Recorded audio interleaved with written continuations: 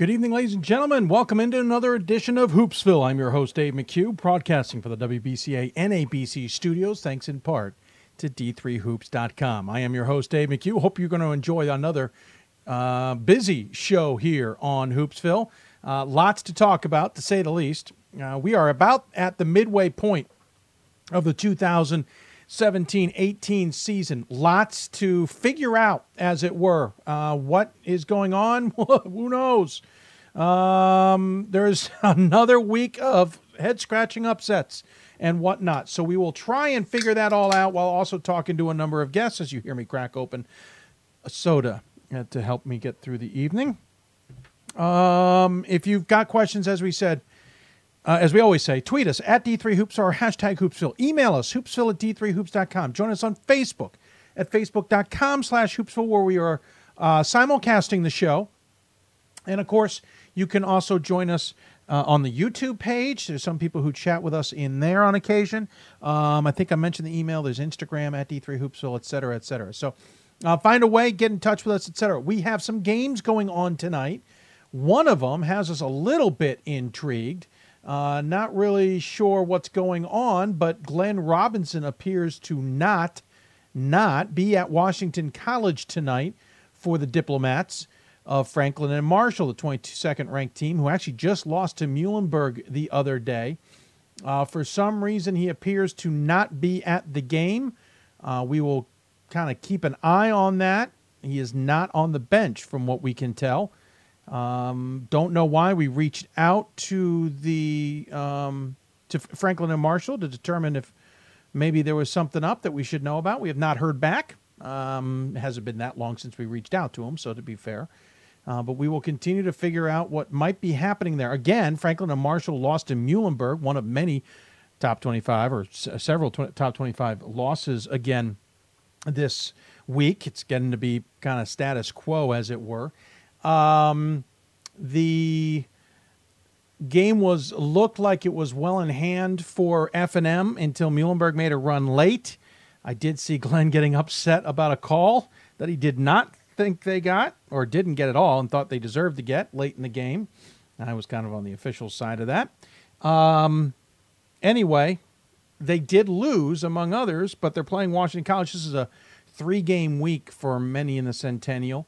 Franklin Marshall will take on 9th-ranked Swarthmore coming up on Saturday ahead of the Centennial Day at the Palestra in Philadelphia on Sunday. 5 games the Centennial will put on.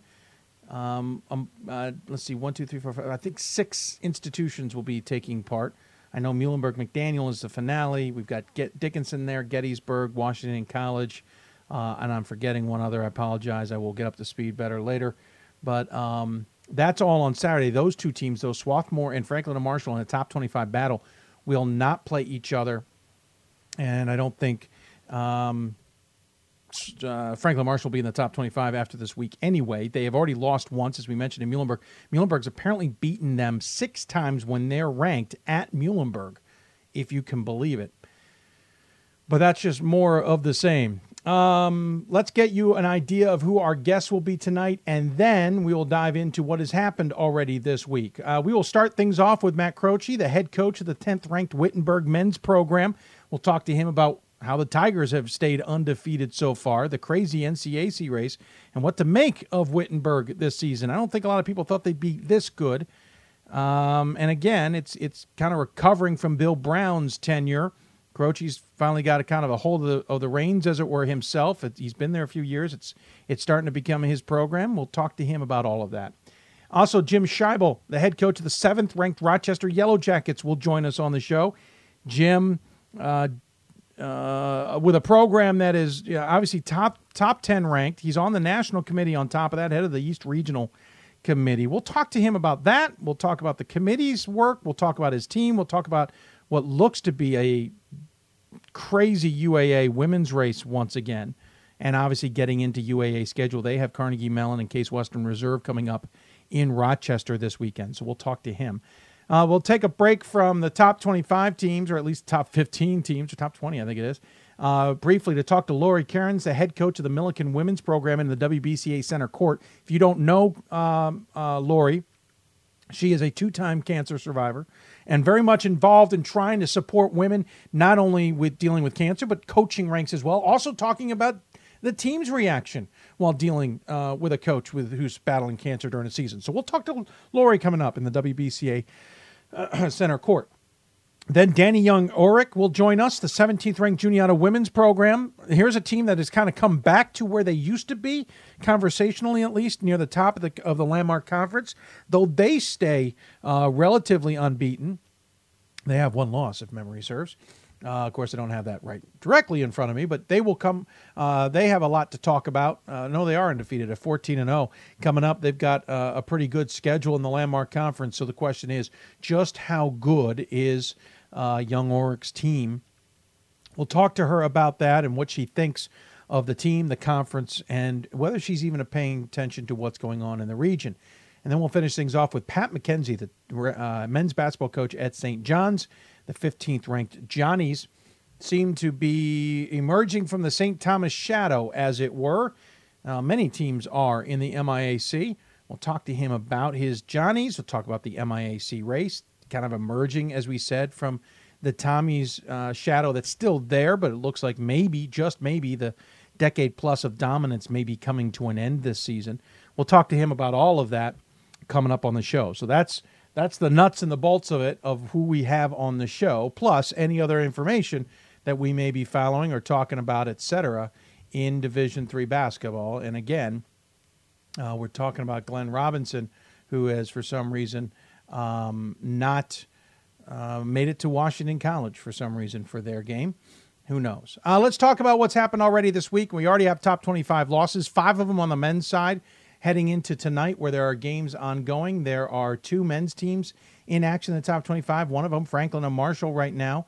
Last I checked, was trailing. We'll double check. They're leading by 1 against Washington in 12:30 mark. And of course, Washington, one of the more difficult places to play basketball. And one team going on in the women's side, top 25. Muhlenberg is in action against Gettysburg. Right now, they have a comfortable lead. We'll keep an eye on that one, plus everything else that's going on.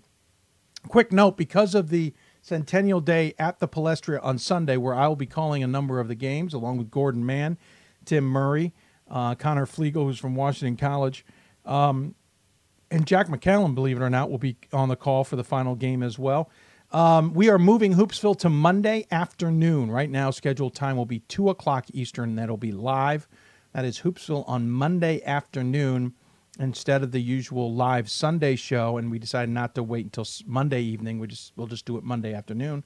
So that's coming up instead of Sunday night, which is going to be too much to try and pull off. Now, while we're at the Palestra, we may do a couple Periscope and or Facebook live hits while we're there. A couple of minutes here and there, talk about the games, talk about the Palestra, talk about the experience. So back to the top 25. Whitman had an outstanding game against Whitworth on Tuesday night. Watched that one on the big screen. And Whitman remains undefeated. Now, Whitworth gave him a little bit of a game in the first half and a little bit early in the second half, but Whitman eventually put their foot down and started shooting better. They kind of shot a little bit. They were a little bit cold in the first half. Whitworth didn't blow me away. They're third ranked. I feel maybe a little too high for their ranking. I have them finally, as some would say, in my top 25. I included them, I think, around 22 or 23. I'm double checking. I put them in at 21, actually. They didn't prove or disprove that to me. I think I'll keep them there for now with that loss. But they also didn't blow me away. 6 straight wins now for Whitman over Whitworth, which is pretty surprising considering the history of that rivalry and how much Whitworth has dominated. Whether Whitman can win at Whitworth is to be decided. Whitworth was missing one of its better players, and another one got into foul trouble. Don't think that would have been a deciding factor at Walla Walla. Whether it's a different at the Pirates' place, we'll see. But congrats to Whitman at least getting past that test. Augustana lost to Wheaton 86-81. A bit of a surprise by everybody. Listen, Wheaton having a decent season, but I think a lot of people thought Augustana would win that one. Augustana has Carroll coming up this week, and we mentioned Whitworth. They will be able to get back into things against George Fox. Whitman and Whitworth playing George Fox on Saturday, Sunday. Whitman first, then Whitworth. I'm sorry, that's Friday, Saturday. Williams not in action yet. They've got 2 games in conference play coming up. Whitewater at least got past Eau Claire. They've got Stout coming up, Wash U, is at home against Brandeis and NYU. They have not played. River Falls had a really good battle against receiving votes category Platteville and came out the victor there. They remain at 11-2. They've got another top 25 team in Oshkosh coming up this weekend, so keep an eye on that one. York got past Penn State. Harrisburg got a big battle with Christopher Newport coming up on Saturday. I'm hoping I can get out to York from another game to see that. That said, apparently Marcus Carter for Christopher Newport is out for the season due to knee surgery. They finally decided to do that, and apparently he will redshirt and come back next year. But Christopher Newport is hemorrhaging at this point. Lost to Frostburg State, who is, probably playing a little bit more inspired due to the fact that their head coach, Webb, is going to retire at the end of the season, but they're not that great in comparison to Christopher Newport. So I think the Captains have a season that's kind of falling apart on them and is going to be a lost season. And it looks like York is the class of the CAC this year, but they'll have to face each other, and it is at York coming up on Saturday. Swarthmore, I got to see them at McDaniel. Totally forgot I was going to see them on Tuesday. Handled McDaniel relatively easily. Honestly, 80-49 is not indicative of how close that game was. Swarthmore got out to 20-something to 2 lead and then just kept pushing it on from there. They are taking on Hopkins today, I think. Yes, Hopkins today. That was the other top 25 game in action on the men's side that we will keep an eye on. That game at Swarthmore.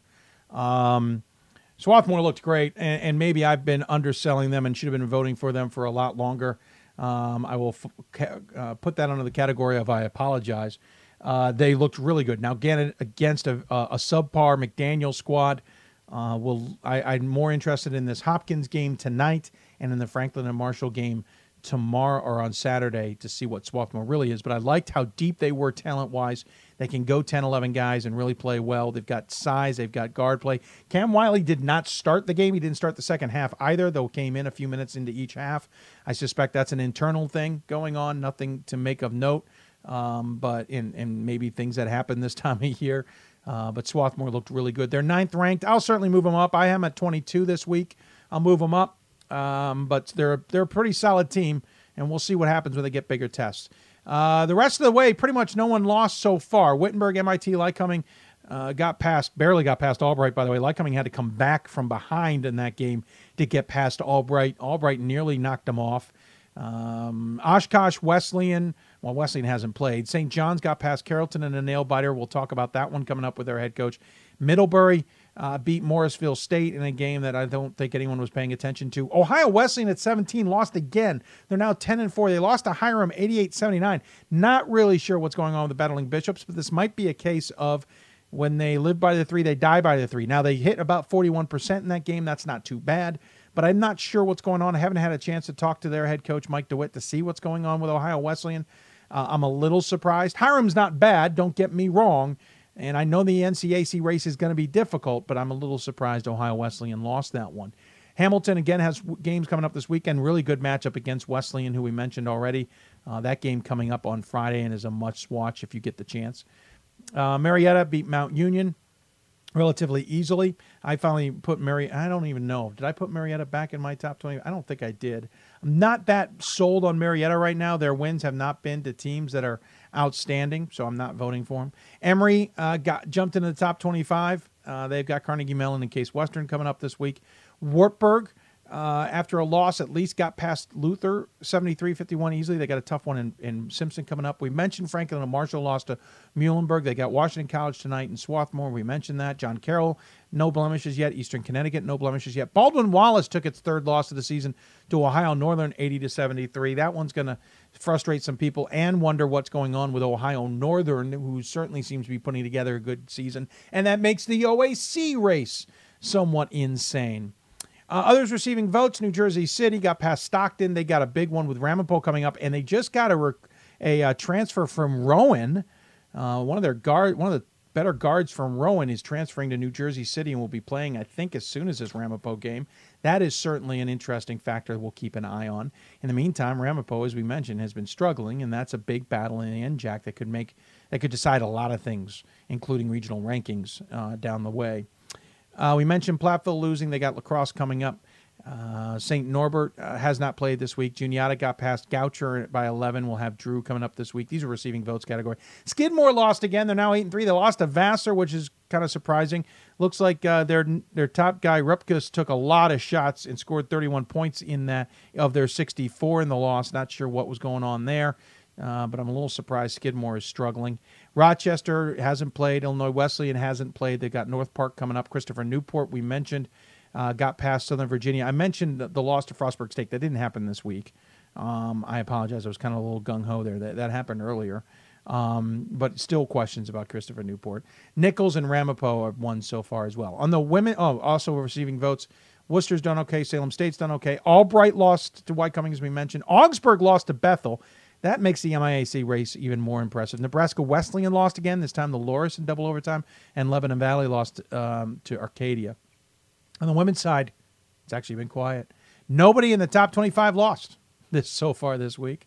And those receiving categories, only one team, Ithaca, lost to RIT, 77-66. So there's your kind of wrap-up of what's going on this week in Division III so far. Not as many blow-away notes to be for sure, but certainly some interesting developments along the way. Augustana's loss is going to be one we're going to be talking about for a while. Seems as if you favor the Northeastern teams. I follow SCAC, and I recall a couple weeks ago you said you weren't excited about this conference. I don't favor Northeast teams. I don't know, Karen, why you would say that. There's more teams and more conferences up there, so there's more to talk about. But I certainly don't favor NESCAC teams or our New England teams. I do have 4 NESCAC teams in my top 25, but I also have 4 WIAC teams in my top 25. My number 1 team's Whitman from the West. My number 2 team's Augustana, though that will drop from the Central. Wash U from the Central is number 3. Williams is number 4 from the Northeast. 5 is River Falls from the Central. York, etc. So I don't favor the Northeast in any way.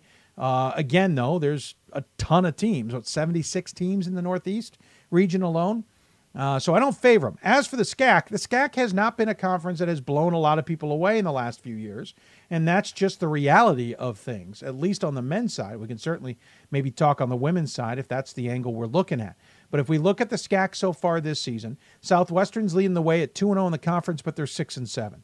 University of Dallas is 8-5, so is Centenary. Oh, this isn't the SCAC. Yeah, it is. I'm sorry.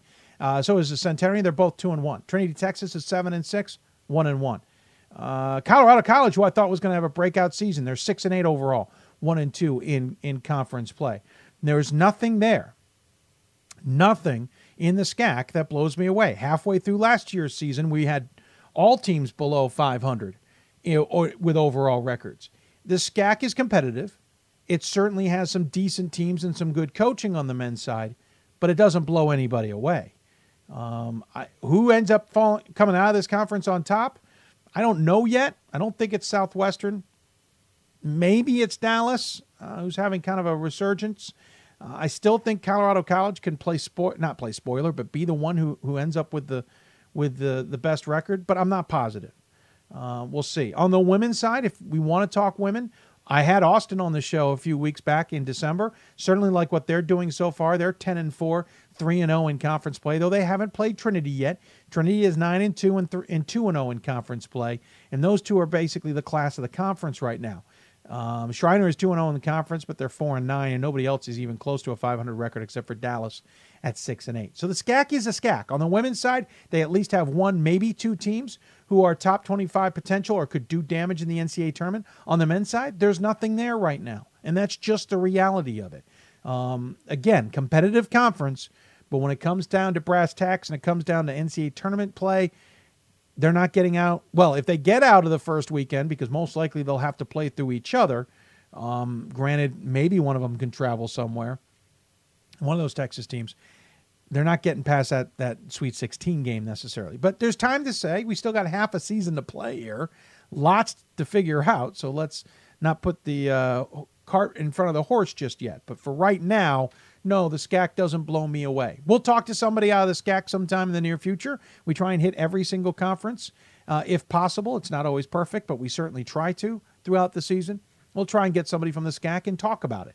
But right now, not something that jumps out at me as being something of a power. Again, don't favor the Northeast. I'm actually, if anything, more critical of the Northeast. Again, I got 4 teams from the NESCAC in my top 25, certainly. I have Nichols in there, so that's a 5th team from the Northeast. And I think there might be 1 or 2 others. But I'm also nervous about that Northeast, about that NESCAC. Middlebury's my 25th team, and I almost punted them all together from 3rd. 3rd on my ballot. But we'll see. Northeast, there's at least competitive basketball there, but there's also competitive basketball in the East, the Mid-Atlantic. The South, certainly, especially on the ODAC and USA side. It's more on the ODAC side. Emory and Henry is certainly good. The Great Lakes is got the NCAC and the OAC that are going to be powerful this year. And on the Central, we know about the CCIW and the WIAC. Those are good races. And in the West, the MIAC, Northwest Conference are pretty good. SCIAC's going to be fun, interesting to watch, but SCIAC's kind of like the SCAC. I don't expect a lot of people to come out of there as of right now.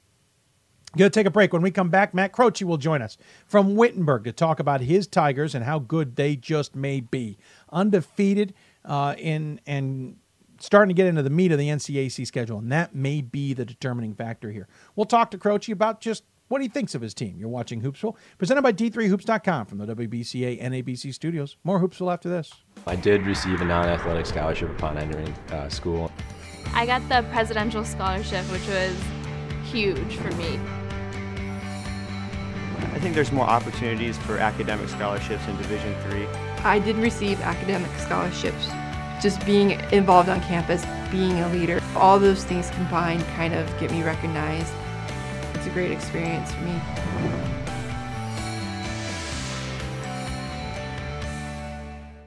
My name is Marcus Walker. I was All-State, won a state championship, a high school All-American, and played college and pro ball. I played because I love the game. I grind to be the best. I sweat because I put in work. I'm strong because I believe. When I want to bring it before game time, I come to the house that college basketball built, the CBE. No matter your skill, take it to another level. Elevate your game right here at the College Basketball Experience at Sprint Center. It's on us to stop sexual assault. In any way that we can. To get a friend home safe. To never blame the victim. It's on us. To stand up. To make our community safe for all. It's on us. It's on us to look out for each other at parties. It's on us. To be more than just a bystander. To step up and say something. It's on us, all of us. To stop sexual assault. Learn how and take the pledge at itsonus.org.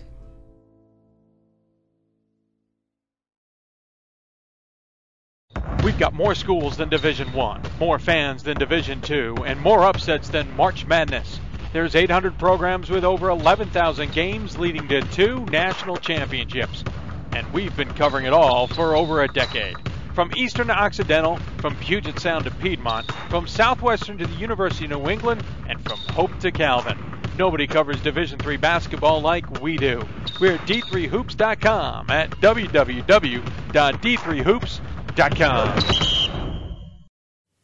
And welcome back to Hoopsville, everybody. Hope you have found time to join us here live. If not, you're watching the show on demand or listening to the podcast. If you want more information on how to do all that, you can always find us on our website, d3hoopsville.com, or via the links on d3hoops.com. So in the NCAC, or in the Great Lakes region, the one thing that certainly jumped out at me was just how fascinating the NCAC and the OAC battle appeared to be this season. And one of the teams, listen, they're always in the mix, but I didn't expect.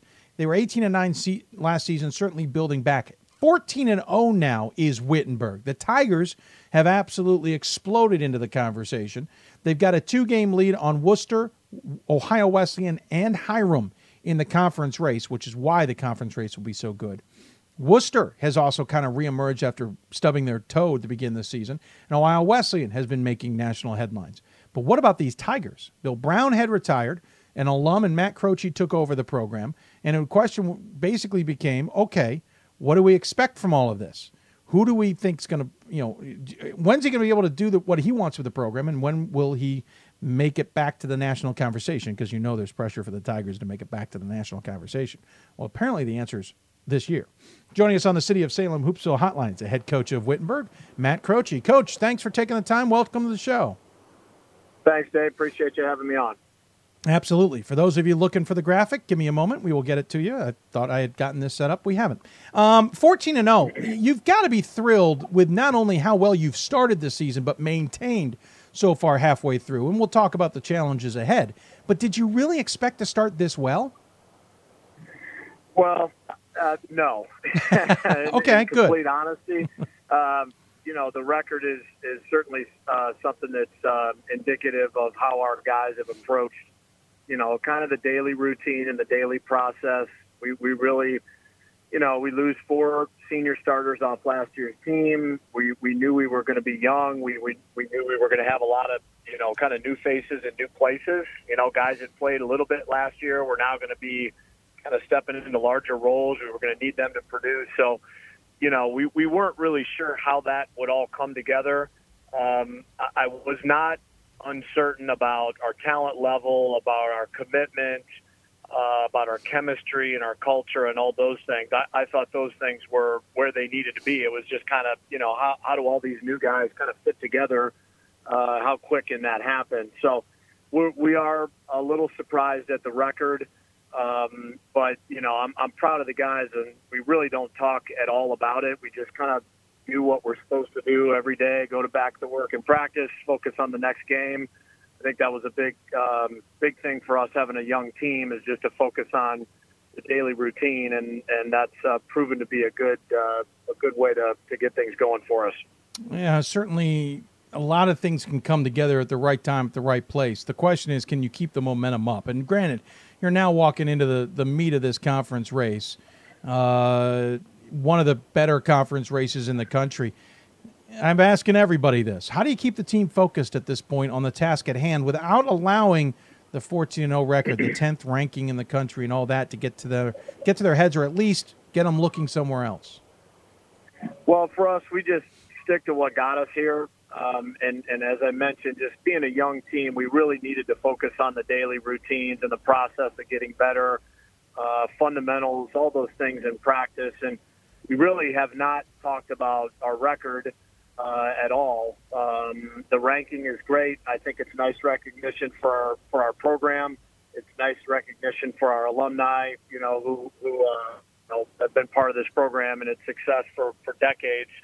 And for our current guys, we have a lot of guys in the program that have never been part of a top 25 team in a ranking. So it is cool for them. And it's a nice recognition that we've gotten off to a good start. But we also know that that's all it is at this point. It is just a good start. I mean, sitting where we're at right now, we're halfway through what could be our schedule, right? If we were to make the conference finals, we're only halfway through. And so we really, just like we talk to guys, every Wednesday and Saturday, there's 2 20-minute halves. You've got to play them both the same way. The season is the same way. So we've put ourselves in a great spot. We sit on, the top of the league standings, and we feel good about that. We do feel like there's a lot of things we can improve on, and we really just want to play our best basketball at the end of the year. So we really just focus on the daily routine and all that. We've acknowledged where we are to start, because I think it's important to be real with the guys and acknowledge the success. But our goals are to, play in the NCAA tournament. We'd like to win our league. We'd like to win our league tournament. We'd like to play in the postseason. And so we've given ourselves a chance at that, but we're nowhere near it yet. The interesting thing about the makeup, and you kind of talked about who you guys lost last year, what was coming back. You only have a handful of seniors, and only one of them is, at least on the stat sheet, one of significance. And it's Chad Roy. He's leading the team at 14.7 points a game and 6.6 rebounds a game. He certainly is an important factor on the squad. But the rest of this is underclassmen. A junior in Mitchell Balzer, Connor Siepel, I apologize, a sophomore, James Johnson, the freshman, Jacob, you got an all-name team, Coach. Bertames, the sophomore, Jordan Pomeroy, the sophomore, Landon Martin, freshman. I'm getting down to 4.3 points from Rashad Ali Shakir, a sophomore, before I finally get to the other senior in Chris Slonaker at 3.7 points a game. This is an underclass-driven ship on the stat sheet at the very least, and at least that means in the game. Yeah, it is. I mean, but it really for us all starts with Chad. He's been our rock. Really, he's been our best player since the first day of practice. You know, when you're a head coach, you want your older guys to be great leaders. You want your older guys to be the harder workers. You want those guys to be dependable. And he has just been fantastic. He's gotten better every single year he's been at Wittenberg. He's come back from summer vacation, you know, added muscle and weight and pieces to his game. And we knew for us to have a good to potentially special year, Chad was going to need to have a really good year. And he's just been a lot of fun to watch. I think Chad, he's a quiet kid. He's an easygoing personality. So I think there were times the last couple of years where he was probably waiting for his turn a little too much. And so, you know, he's got it now, right? He's the senior. We've talked with his teammates about he's our guy. We're going to ride him. We're going to give him the ball. We're going to play through him.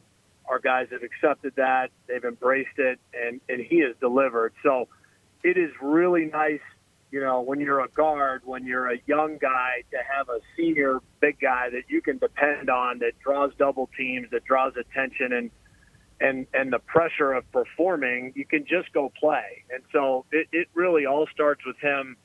And then you mentioned Chris Sloniker, our other senior, who's playing really behind Chad. Mm-hmm. Chris is just a tremendous leader, vocal player, played a lot. His first couple of years has dealt with some injuries, and so has just not seen the floor as much as he'd like and we'd like, but it's not stopped him from being a good leader. And so those two guys really set the stage for us, and I think it's been fun for me because they're also setting the tone for the next few years. Our young guys are seeing this is how you're supposed to act, how you're supposed to lead, how you're supposed to prepare, because Chad and Chris are doing it every day.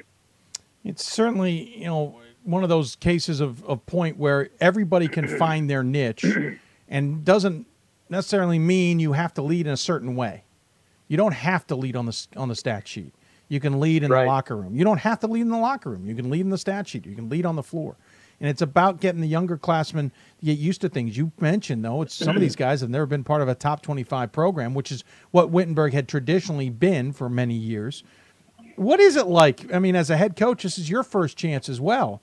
No, I know you're a little bit more used to it, having been a player and all. But what is it like to tell these guys this expectation is what you guys have as a norm in your mind? Well, quite honestly, with our younger two classes, it started in recruiting. You know, we sell our program. It's rich history. It's success. You know, we're the all-time leading, the winningest program in the country for Division III. We've just had so many great teams, Final Four teams, couple national championships, you know, dozen or so All-Americans. And so we talk with these guys quite openly in recruiting that this is what you're getting into. This program is not for everybody. There are a certain level of expectations that come with playing at Wittenberg. And we need guys that are ready to embrace those expectations, rise to challenges, compete their butts off every day in practice against other guys that are, you know, wanting the same things. And so I think our younger two classes really were interested in getting our program back to where we feel like we belong. And it's been fun, again, to just kind of watch them come in and play with a chip on their shoulder. We have not been there in a handful of years, and you know, it's not a secret to anybody. So I think our guys are ready to kind of play with a chip on our shoulder and get us back to where we want to be. That's certainly evident so far in what has been a pretty nice run here, mostly against Division III teams. You started off with a tight one against Mount St. Joseph. You barely got past Capital. Otterbein at least gave you a little bit of trouble, but then things seemed to get a little bit more comfortable. And the games at least started to become a little bit more manageable. But then the big win against Marietta at the end of December. That was like the first game that you guys knew a target was going to be a bit on your back and a lot of people were going to be watching. How'd you prep for that one? Well, our guys know how good Marietta is, how good they've been the last, few years, and not just rankings, but playing deep into the NCAA tournament. And we were pretty excited to be part of that game. it was part of our holiday classic that we host every year, so we were able to play them at home in front of a really good community crowd. And I mean, it was tough with a game the night before, so preparation was a little bit short, but right. I think our guys really were just ready to go. I mean, you're playing a really good opponent, you're playing at home. The lights are a little brighter, and we rose to the occasion. And so it's how do you prepare? I don't know, really. You just, I think you talk about what Marietta does well, what some of the things that we wanted to face, things that we thought we could do well. And, at some point you got to roll the ball out and say, let's just go compete and see how good we are. Yeah, very good point. Of course, the bulk or maybe the most important part of the season is now ahead. You haven't played Worcester yet. You haven't played Ohio Wesleyan yet. You did get one game just the other day against Hiram under your belt. Worcester and Ohio Wesleyan are your next two. And, of course, the rivalry with Worcester notwithstanding, that's got its own level of expectations before we even get into the talk about the fact that you're both in the national conversation.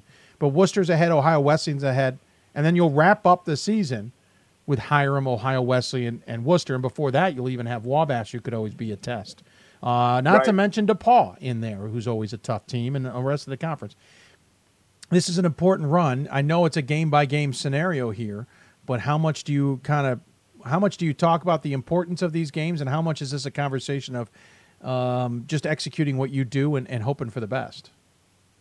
Well, we certainly know what we have coming up Saturday, and then what is hanging out there next Wednesday with Worcester and Ohio Wesleyan, and then we've got to turn around and play everybody again.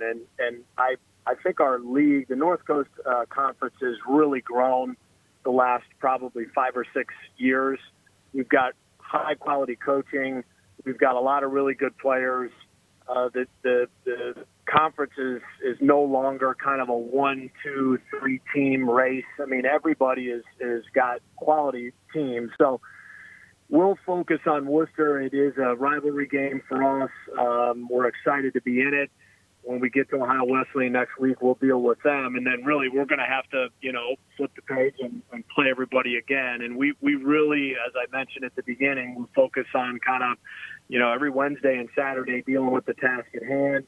I think that's what's worked for us being a young team. There are going to be a lot of games that happen outside of our control. We just have to take care of, Wittenberg Tigers, playing as good as we can play, getting better every game. And we'll certainly find out a lot about ourselves in the next 2 games, and I'm anxious to see what we bring, and I know our guys are, and I know we're going to compete. I know we're going to play really hard. I can't tell you whether they'll go our way or not, but I'm not worried about whether we'll be ready to play and whether we're going to compete or not. Quickly about you, a 94 grad of Wittenberg, the only individual to ever win NCAC Men's Basketball Player of the Year and Coach of the Year. Well done to you, sir. Thank you. Not too bad, to say the least. You obviously have taken over your program now. First time this team's in the top 25 since 2012. You're playing undefeated. This is a program you took over from Bill Brown. You've got to be pretty thrilled from a personal standpoint for what has happened in such a quick period of time. Yeah, I'm humbled to be the coach at Wittenberg. Making the decision, when I was 18 years old, graduating from high school and going to Wittenberg in the fall of 1990, which, seems like a long time ago. Having the support of my folks to get me to Wittenberg and being part of this program. I just had so many tremendous experiences as a player. Met so many great people on campus. I met my wife there, and got to know so many terrific of our men's basketball alumni folks. It's just a thrill to be in the seat, and I don't take it lightly. I don't take it for granted. I know what came before me. There's been some Hall of Fame coaches that have sat in the same seat. So for me, it's a thrill to be here. I'm really happy that the season has gone well because I know our alumni are happy and I know what it means to the program. So on a personal level, the success is to me is a fun thing to go through on the inside now. As a coach, I did go through it and I was part of some really good teams and played in the Final Four my senior year.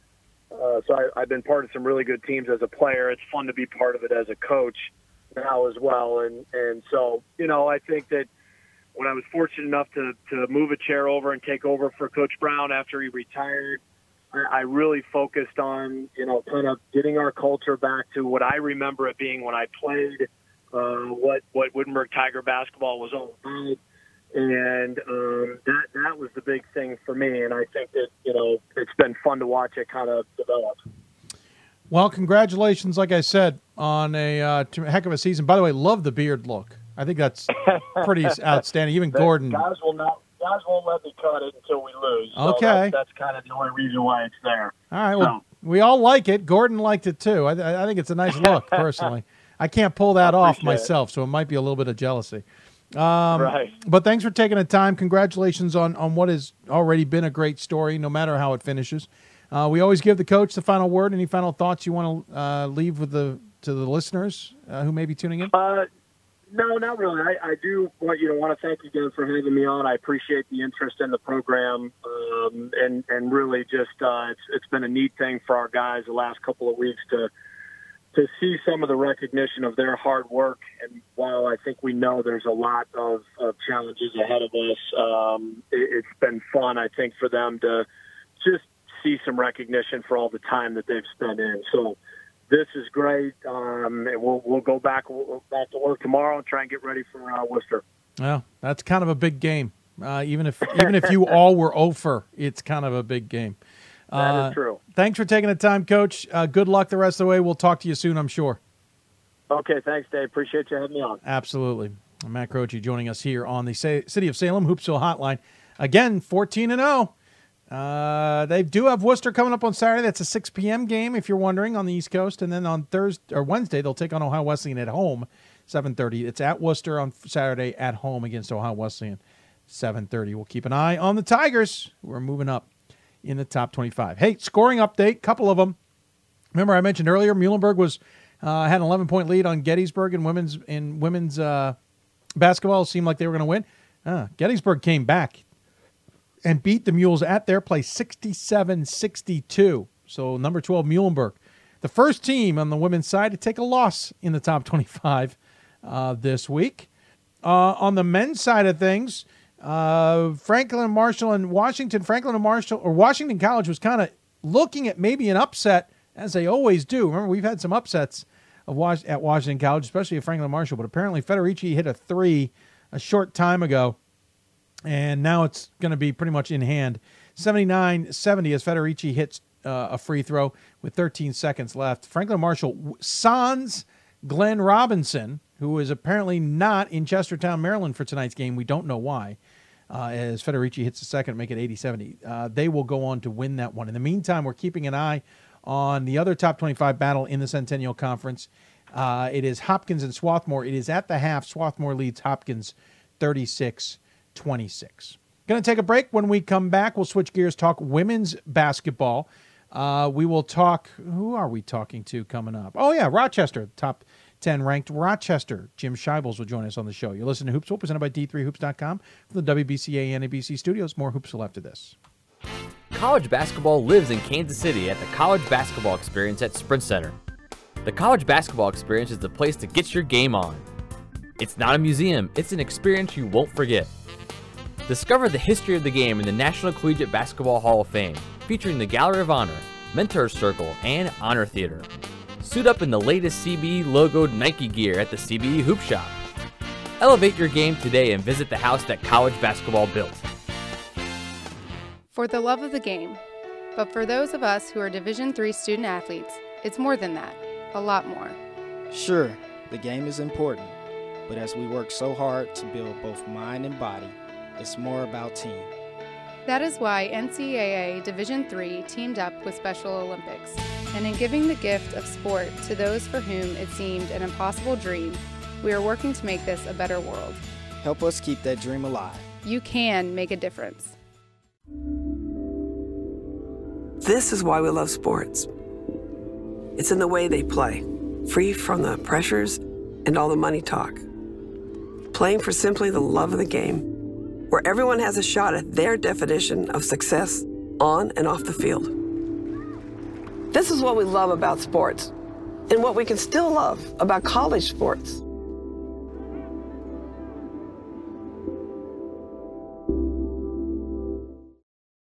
We've got more schools than Division I, more fans than Division II, and more upsets than March Madness.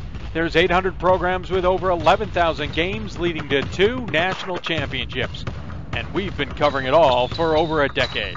From Eastern to Occidental, from Puget Sound to Piedmont, from Southwestern to the University of New England, and from Hope to Calvin. Nobody covers Division III basketball like we do. We're at D3Hoops.com at www.d3hoops.com. Welcome back to Hoopsville. If you've got questions for our guests, tweet us at D3Hoopsville or hashtag Hoopsville. Email us, hoopsville at D3Hoops.com. Join us on Facebook at Facebook.com/Hoopsville. Lots of ways to chat with us. We hope you're enjoying the show in some capacity. I know there's some of you on Facebook. We appreciate that. We know there's a significant number of you on our main channel as well. Again, appreciate the time. And hope you're enjoying the show. If you're watching this on demand or on the podcast, we appreciate that as well. Quick note coming up: Sunday's show will be moved to Monday due to our presence in Philadelphia at the Palestra for the Centennial Showcase that day. So Hoops will be on Monday afternoon. Also of note, don't forget, marathon coming up on February 1st, Thursday, February 1st. That's the marathon. Lots to talk about. We also have the NCAA convention coming up. We're going to try and get a guest on in the near future, possibly Monday's show, to talk about the schedule conversation that is taking place in Division III and whether that may or may not pass. That's all coming up in the near future. Switching to women's basketball, number 7, Rochester, having a tremendous season. Gave Thomas More their first regular season loss in 5 years, and have just built onto that. Yes, they have a loss to Tufts. That isn't too bad, but it is a heck of a schedule that Rochester has put together, and they still have UAA play. What does this all mean? How good are they this season? What should we expect from it? Well, earlier today, Jim Scheibel joined me, and we talked about the Yellow Jackets this season. We even had a little bit of conversation about the National Committee. Now joining us on the City of Salem Hoopsville Hotline is the head coach of the Rochester women's program. It's Jim Scheibel. And, Coach, welcome to Hoopsville. Thanks, Dave. Good to be here. Absolutely. Appreciate you taking the time. 11-1, not too shabby a start. Obviously, a lot of high expectations, if memory serves. Preseason top 10 team on the D3Hoops.com ballot. So I think a lot of people thought you were going to build off of last year's seasons pretty well at 18-9 and a run in the NCAA tournament. However, what were the expectations for your program when you entered the season? Well, coming off of last year we were 18-9. We were starting 2 freshman guards, but we returned everyone else. I mean, this year we have 6 seniors. They all play. So whenever you have, 6 seniors of that quality who are in the rotation, there are high expectations. And, we know we're going to look a lot different next year. But this year, coming off of that year, which we were 18-9 last year, as I said, we did have high expectations. We wanted to be good. We had been to the Elite Eight the year before. Mm-hmm. We felt we had a lot of experienced players in the program and some really talented ones. So overall, we set up a tough schedule. I mean, this year I've been kind of looking forward to with probably our toughest non-conference schedule that we've had. And, it's played out that way. I mean, we've played a really good Thomas More team, really good Ithaca team, really good Tufts team, really good Williams team, and you could go down the line, RIT as well as a bunch of other regional matchups that are very good. So we wanted to challenge ourselves. We did, and so far it's been going pretty well, although Tufts got us pretty good at the Williams tournament. Yeah, your non-conference has stood out to me from the get-go. You played Capital in the very first game, and granted, you beat him by 16, but Dixie Jeffers is always going to give you a tough battle. Yeah. You then hand Thomas More its first regular season loss in 5 years. You did have not Oswego, but Tufts, you mentioned, at the Williams tournament, followed by Williams. St. John Fisher, Ithaca, as you mentioned, RIT, who's certainly having a tremendous season. You did not shy away this year. Was it because you knew you had a special unit and you wanted to position them as best as possible? Pretty much. We felt that we'd have a lot of experienced players, and those experienced players, they crave those big matchups.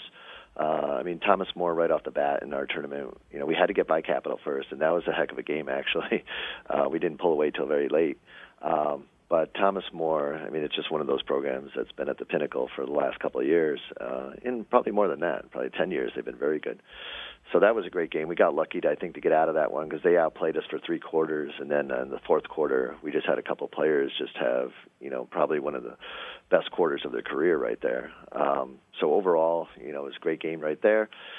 But then go on the road to play Tufts at the Williams tournament. That was quite a challenge. I mean, we know they can flat out defend. They did. I think they beat us by 12, but they kept us pretty much at arm's length the whole game. We just couldn't get it down to like 4 or 5 and make a serious run at it. And then Williams the next day, they're always very good on their court. I was really proud of our team to come back and win that one. But, we always have our regional challenges. RIT has been very good the last couple of years, and they gave us everything they could. It was a great game. Ithaca the same. We know those are 50-50 games going in, and we got fortunate to pull out, 2 big W's there. Yeah, I mean, it's not only did you kind of have this schedule, but you also have done well against it. And again, we mentioned the Thomas More win. Tufts is the only one that you got tripped up on, and granted, that looked great then. It still looks good now, though it's odd that Tufts has lost a couple games this season. Was it? It's hard to say. I know in hindsight, maybe easy, but it's still hard. Did you hope to come out of it undefeated, 2 losses, 500? What was the hope, at least, to come out of that or that non-conference schedule before the UAA schedule? What position did you want to find yourselves in? Well, we look at it this way. We play a 25-game schedule, and we have 14 games in the UAA. To get into the NCAA's, say, as a Pool C, if you don't win the league, we feel you need to go at least 9-2 in your non-conference schedule. If you're 10-1, 11-0, I mean, that really sets you up for maybe a special year. We got through 10-1, so, I mean, overall, I'm not disappointed in that at all. I mean, playing at Tufts, Ithaca, RIT, Thomas More, Capital, we know there's definitely a potential to lose one or more of those games. Right. So 10-1, I'm pretty satisfied getting through at that level. But now the UAA hits, and it's a whole new season, and it's a grind. Well done on the segue, because that's where I was headed next. Started with Emory, that game at their place, so at least you get the trip to Atlanta out of the way. And have the return trip to your place left for the regular season finale. Of course, that one goes double overtime, which kind of seems like the precursor of what we should expect in the conference race. Emory, we obviously know under a new head coach, a former assistant, and it's not like they're under a completely new regime, but Christy Thomascutty stepping away late or early, right before the season started. They're 6-6, but they take you to double overtime, and we still have Chicago. You still have Carnegie Mellon to play. NYU we know is always tough. Wash U might be under a new head coach, but that could be a tough game, and we haven't even mentioned Brandeis and Case Western. This, like last year, feels like it's going to be a dogfight of a race in the UAA. Yeah, for sure. The way we always look at the UAA is no team lacks talent. I mean, everyone has talent. They all work incredibly hard, all well coached. So you literally got to be playing your best basketball every game. I mean, we see over the years a lot of teams that might be, 7th or 8th in the standings knock off a 1 or 2. That happens a lot. Mm-hmm. So, I mean, we know going into the UAA that you got to literally prepare as if you're playing a top 10 team every game, just because conference dynamics just will make sure that happens. I mean, no one is going to back down. They're going to fight you. And like Emory, I mean, you look at their record; they were 6-5 going in, but that team's really good. Yeah.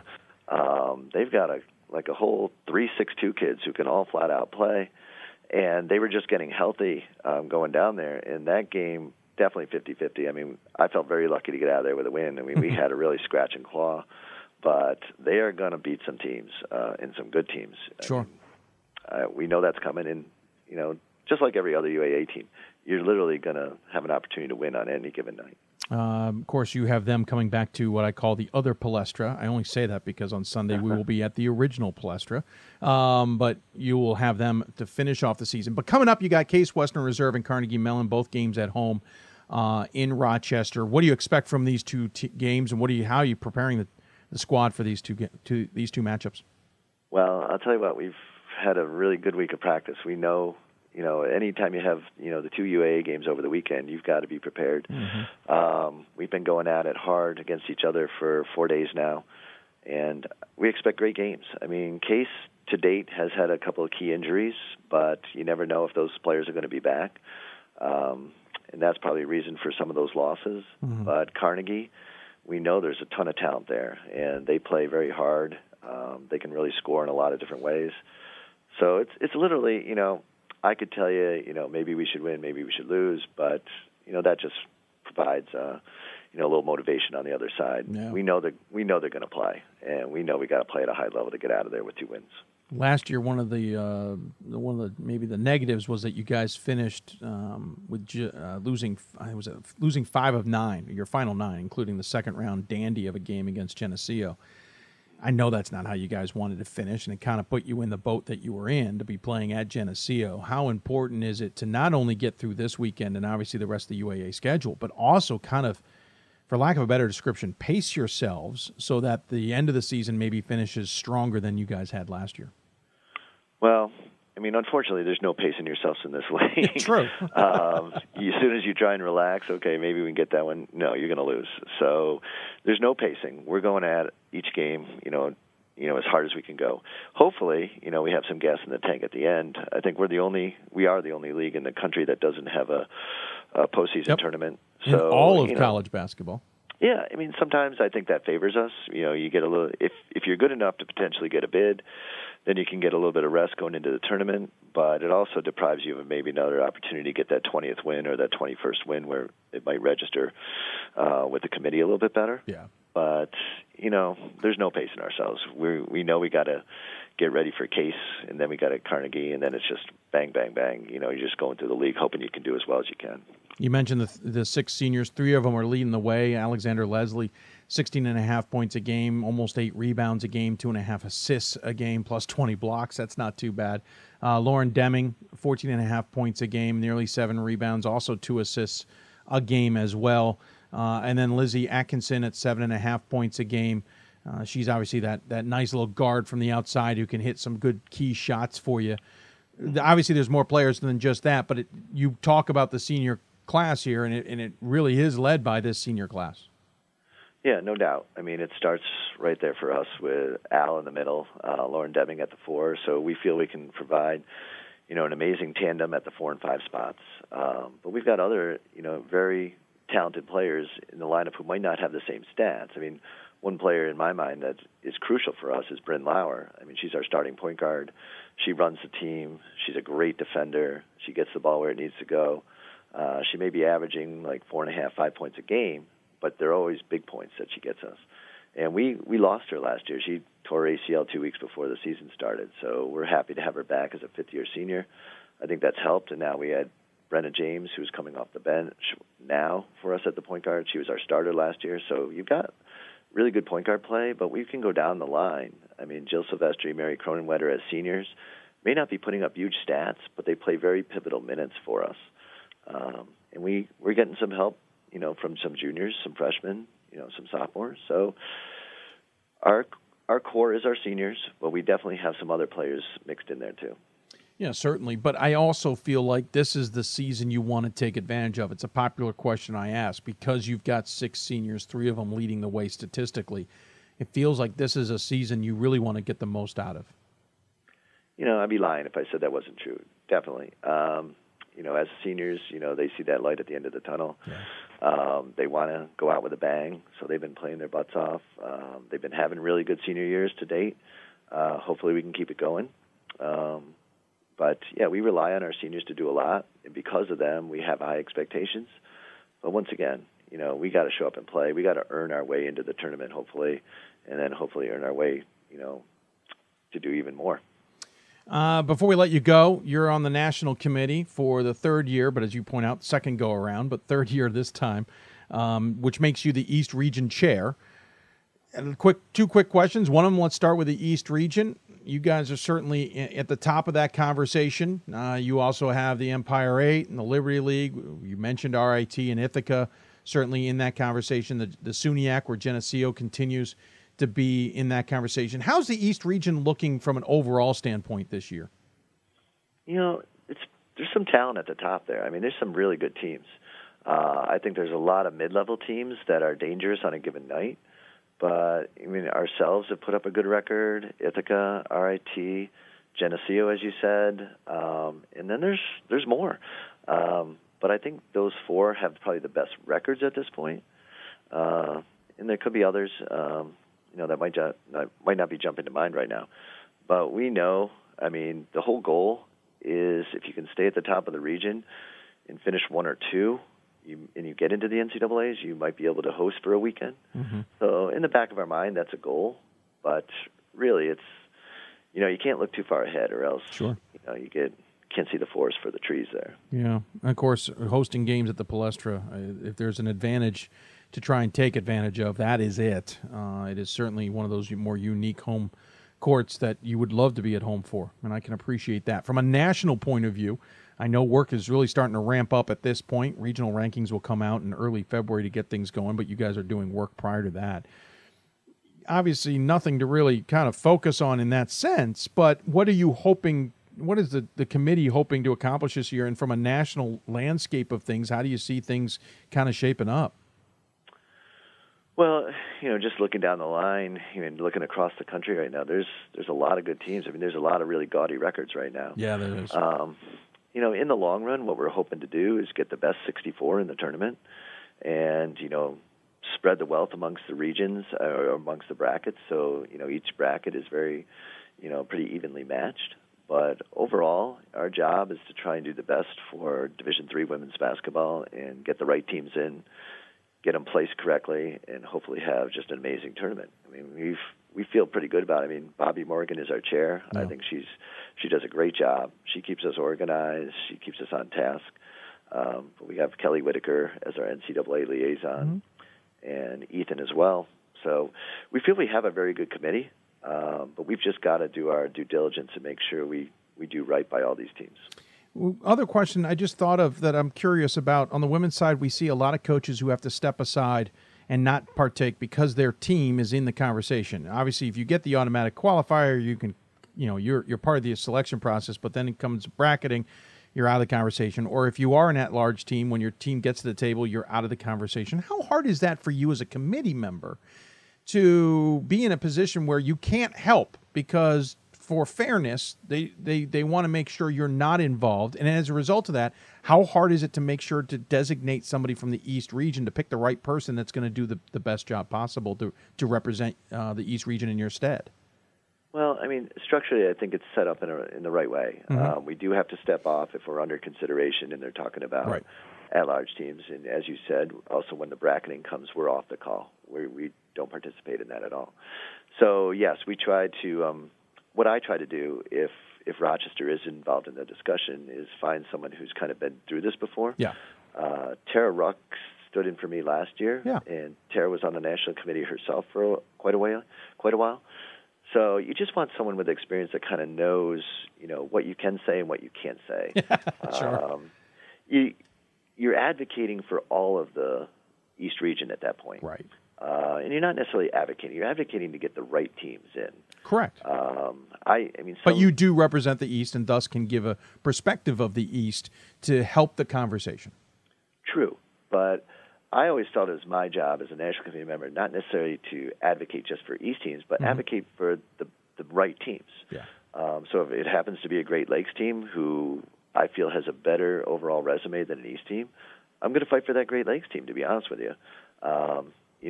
I want to make sure as an East representative that our information is known, but I try to be objective at that point, and I try to get someone who might stand in for me to be objective. Hopefully it works out that way, but I do think we have a very strong committee, a lot of experience there, a couple of new individuals that are on the table this year, but basically there's a lot of people who've been there, done it, and know what they're doing, so I feel pretty confident that we're going to try and do our best possible job. Well, I appreciate the insight. Wonderful to hear that from a committee member, just kind of what his mentality is, or her mentality, and how they are hoping to set things up should they have to remove the call. I appreciate that. Very nice to get that insight. I also appreciate the time you took to join us on the show. I know you've got a busy schedule ahead, trying to get ready for 2 big UAA games just this weekend alone, and obviously a lot more down the road, so I appreciate the time. As always, we give our coaches the final word. Any final thoughts you want to share with those who may be tuning in? Not much. I mean, we're getting into the heart of the season right now, and I do appreciate that D3 Hoops gives us a resource to check teams and check schedules. I utilize it all the time, and it's just an amazing resource, and we appreciate the hard work that you guys do, so thanks for that. Well, thank you, Coach. Appreciate the time, as I said. Good luck, especially at the Palestra. Tell all our friends up there in Rochester we said hi, and we'll talk to you soon. Will do. Thank you, Dave. Absolutely. Thank you. He is Jim Scheibel, head coach of Rochester. Of course, the team is 11-1. Big games coming up against Case Western Reserve and Carnegie Mellon. We should point out they're then on the road against Brandeis and NYU and finish out the month at home against WashU and Chicago, which, of course, starts that back-to-back weekend where they play the same opponents. They'll then hit the road against WashU and Chicago. And, of course, that was Coach Scheibel joining us on the City of Salem Hoopsville Hotline. I don't know why his picture wouldn't show up. There was a graphic. It was on our end. It just wouldn't show up in the production. Hopefully the rest of them do, too. We have a couple other pre-recorded interviews coming up. But thanks to him for taking the time. Rochester obviously having a tremendously good season. We'll see how it goes the rest of the way. Great insight also on what the committee is doing for work. He's in his third year of his second go-around. Maybe he's chair next year. We'll see. Who knows? There's a lot between now and then as well. All right, so coming up next, it is Thursday night. It's the WBCA Center Court segment. We'll be talking to Lori Kearns, the head coach of Millikin. She's a two-time cancer survivor. She's coached while she's fighting cancer, and she's a huge supporter, as maybe you would think she would be, of women in coaching, but we'll talk more about why. That's all coming up in the WBCA Center Court. You're watching Hoopsville, presented by D3Hoops.com from the WBCA NABC studios. More Hoopsville after this. I'm a Division III student athlete, and I know how powerful words can be. The term gay doesn't mean stupid, lame, or less than. So I pledge to speak up if I hear the term gay used in a derogatory way or any other homophobic terms. If you can play in Division III. I'm a Division III student athlete, and my teammates unconditionally accepted me as part of their family. So now I pledge to do the same for others. If you can play in Division III. I used to never really talk, ever. I was afraid if I said something wrong, everyone would laugh at me. But then I started to play golf with Special Olympics. It helped me to find my voice. And now everyone else is speechless. We've got more schools than Division I, more fans than Division II, and more upsets than March Madness. There's 800 programs with over 11,000 games leading to 2 national championships. And we've been covering it all for over a decade. From Eastern to Occidental, from Puget Sound to Piedmont, from Southwestern to the University of New England, and from Hope to Calvin. Nobody covers Division III basketball like we do. We're at D3Hoops.com at www.d3hoops.com. Division III allows you to give yourself to other things. Having that free time allows me to pursue the things that I want to pursue. Division III athletics affords students the opportunity to, engage in the other interests in their campus and in their lives outside of that sport. It allows you to just be able to do everything you want to do. I wouldn't change it for the world.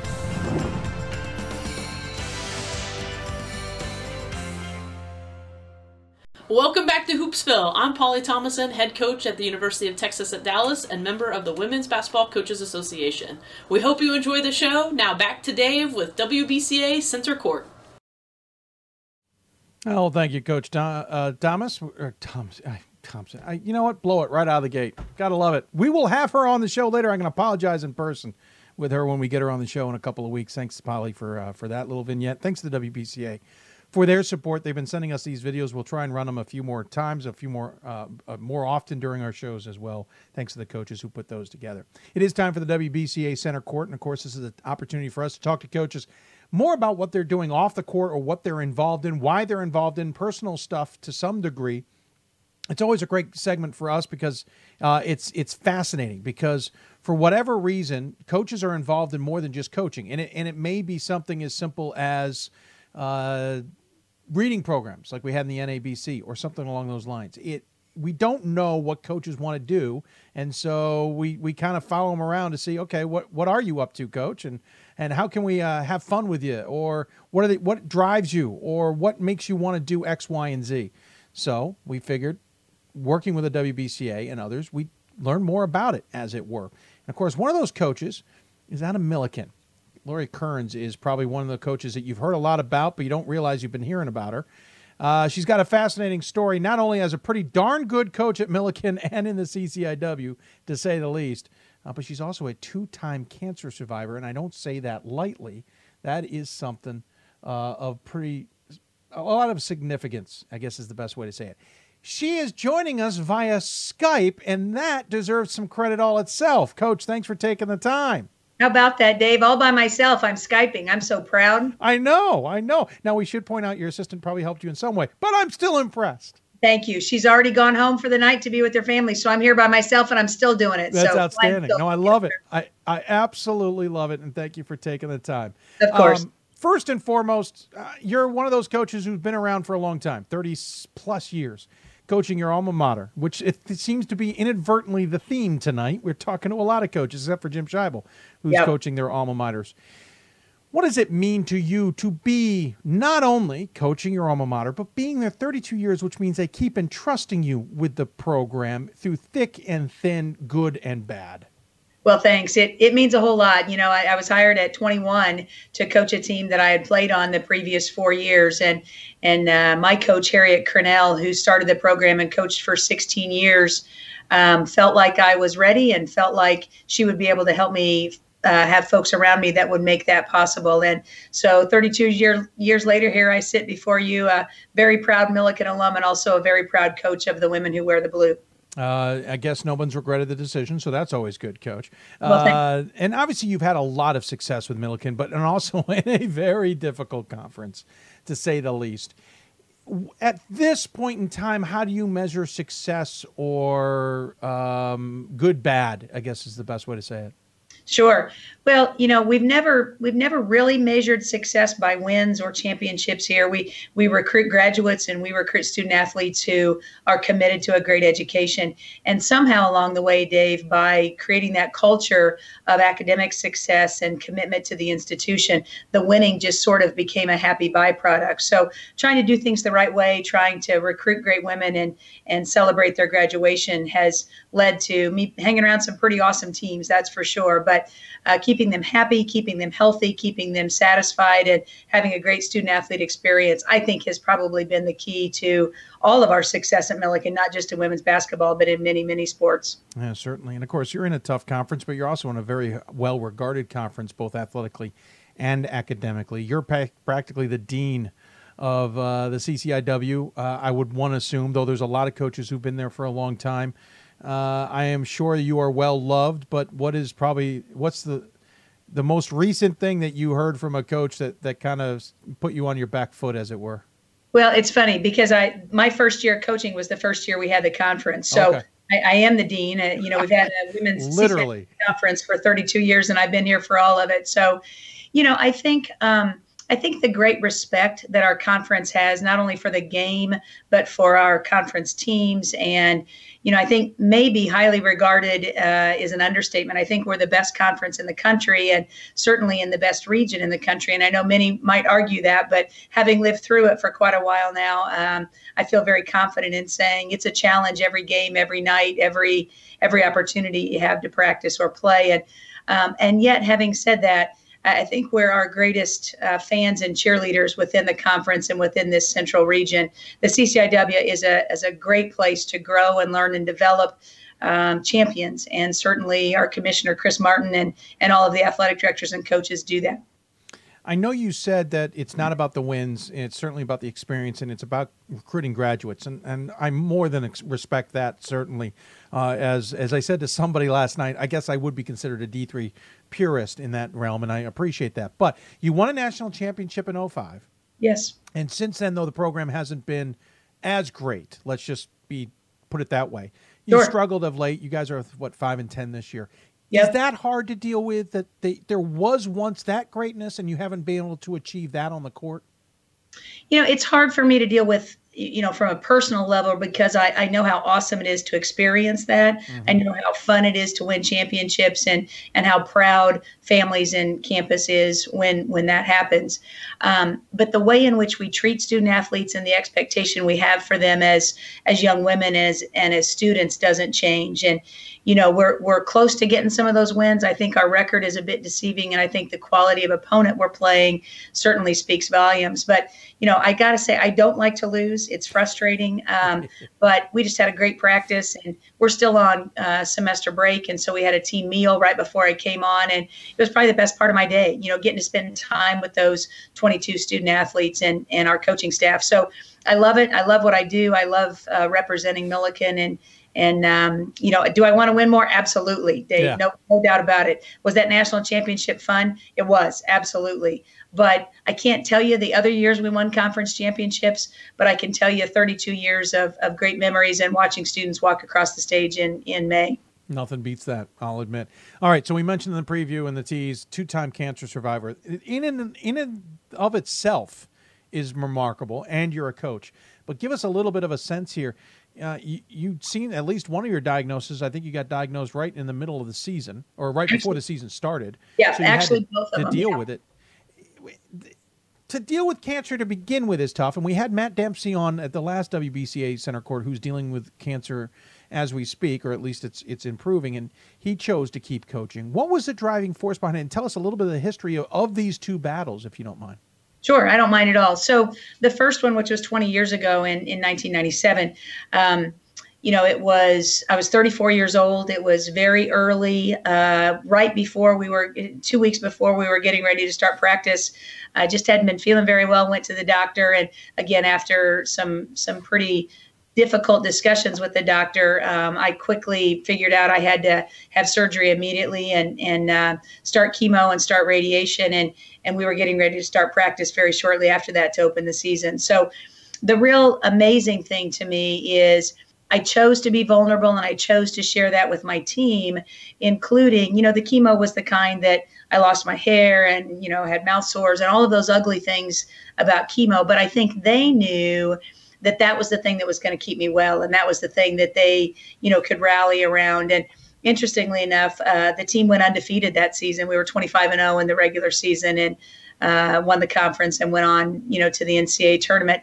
And I say often, I think a purpose for young teams, I think a purpose for these young women is really important. And it can't always just be about basketball. So, I had a great staff, part-time staff at that point, and everybody just worked really hard to make it possible for me to go through the surgery and the chemo and the radiation and do it here locally in Decatur, which has great health care, and just still come to practice every day, and I never missed a game. And that was really important to me. But I think basketball and my Millikin family is the thing that really got me through that difficult diagnosis. So that took all of that year, all of that season, and really a calendar year for me to come through that. And then I was pretty healthy for a while. And then 10 years later, I had a recurrence. And so I had to go through those battles again. And again, it happened to be right before the season started. And so another team got to go through that journey with me. And those relationships, Dave, are really important. And those young women, I think, watched me struggle, watched me not feel well, watched me still come to work every day and be thrilled to be a part of their team and their program. And so I wouldn't have it any other way. I think I would encourage universities who are supporting faculty and coaches and students who are battling cancer to ask how they can help, to ask what they can do. Do they want to pray? Do they want to have meals? Do they want to, take a break? What can they do to be helpful? And because we want to share, most of us want to share that battle. We want to share and be a part of a bigger team, if you will. Yeah, you talk about it. It takes a team to do a lot of it. You can't do this on your own. Yeah. And you talk about the support. I find it interesting, though, is how much has your putting in front of the team, for lack of a better description, and making it part of life. Hey, we're not hiding this. I've got cancer. Here's what I'm going through. How much do you think that has helped your teams in the past to somewhat, A, deal with life, and B, maybe on a personal level themselves or someone they know, deal with the fact that this is cancer? Sure. Well, I think it's important. I think sometimes we as coaches feel like we have to be superwoman or superman and never show any vulnerability or never share anything that's happening outside of the 3 hours we see them, at practice every day. And I felt like as a relatively healthy young woman, they needed to understand that it could happen to any of us, and that they needed to get up and get off the bench and get into the game of loving their family and taking care of themselves and asking those questions of their physicians when they don't feel well. I think sometimes we, especially of athletes, say, oh, you're fine, let's just go. And what I tried to do very much is say, here's what I felt, here's what I thought, here's what I asked, and that's what led to an early diagnosis, and I think probably saved my life. So I think being a part of a team, getting involved, getting in the game, and being able to communicate with others is really part of what life is all about, what basketball is all about.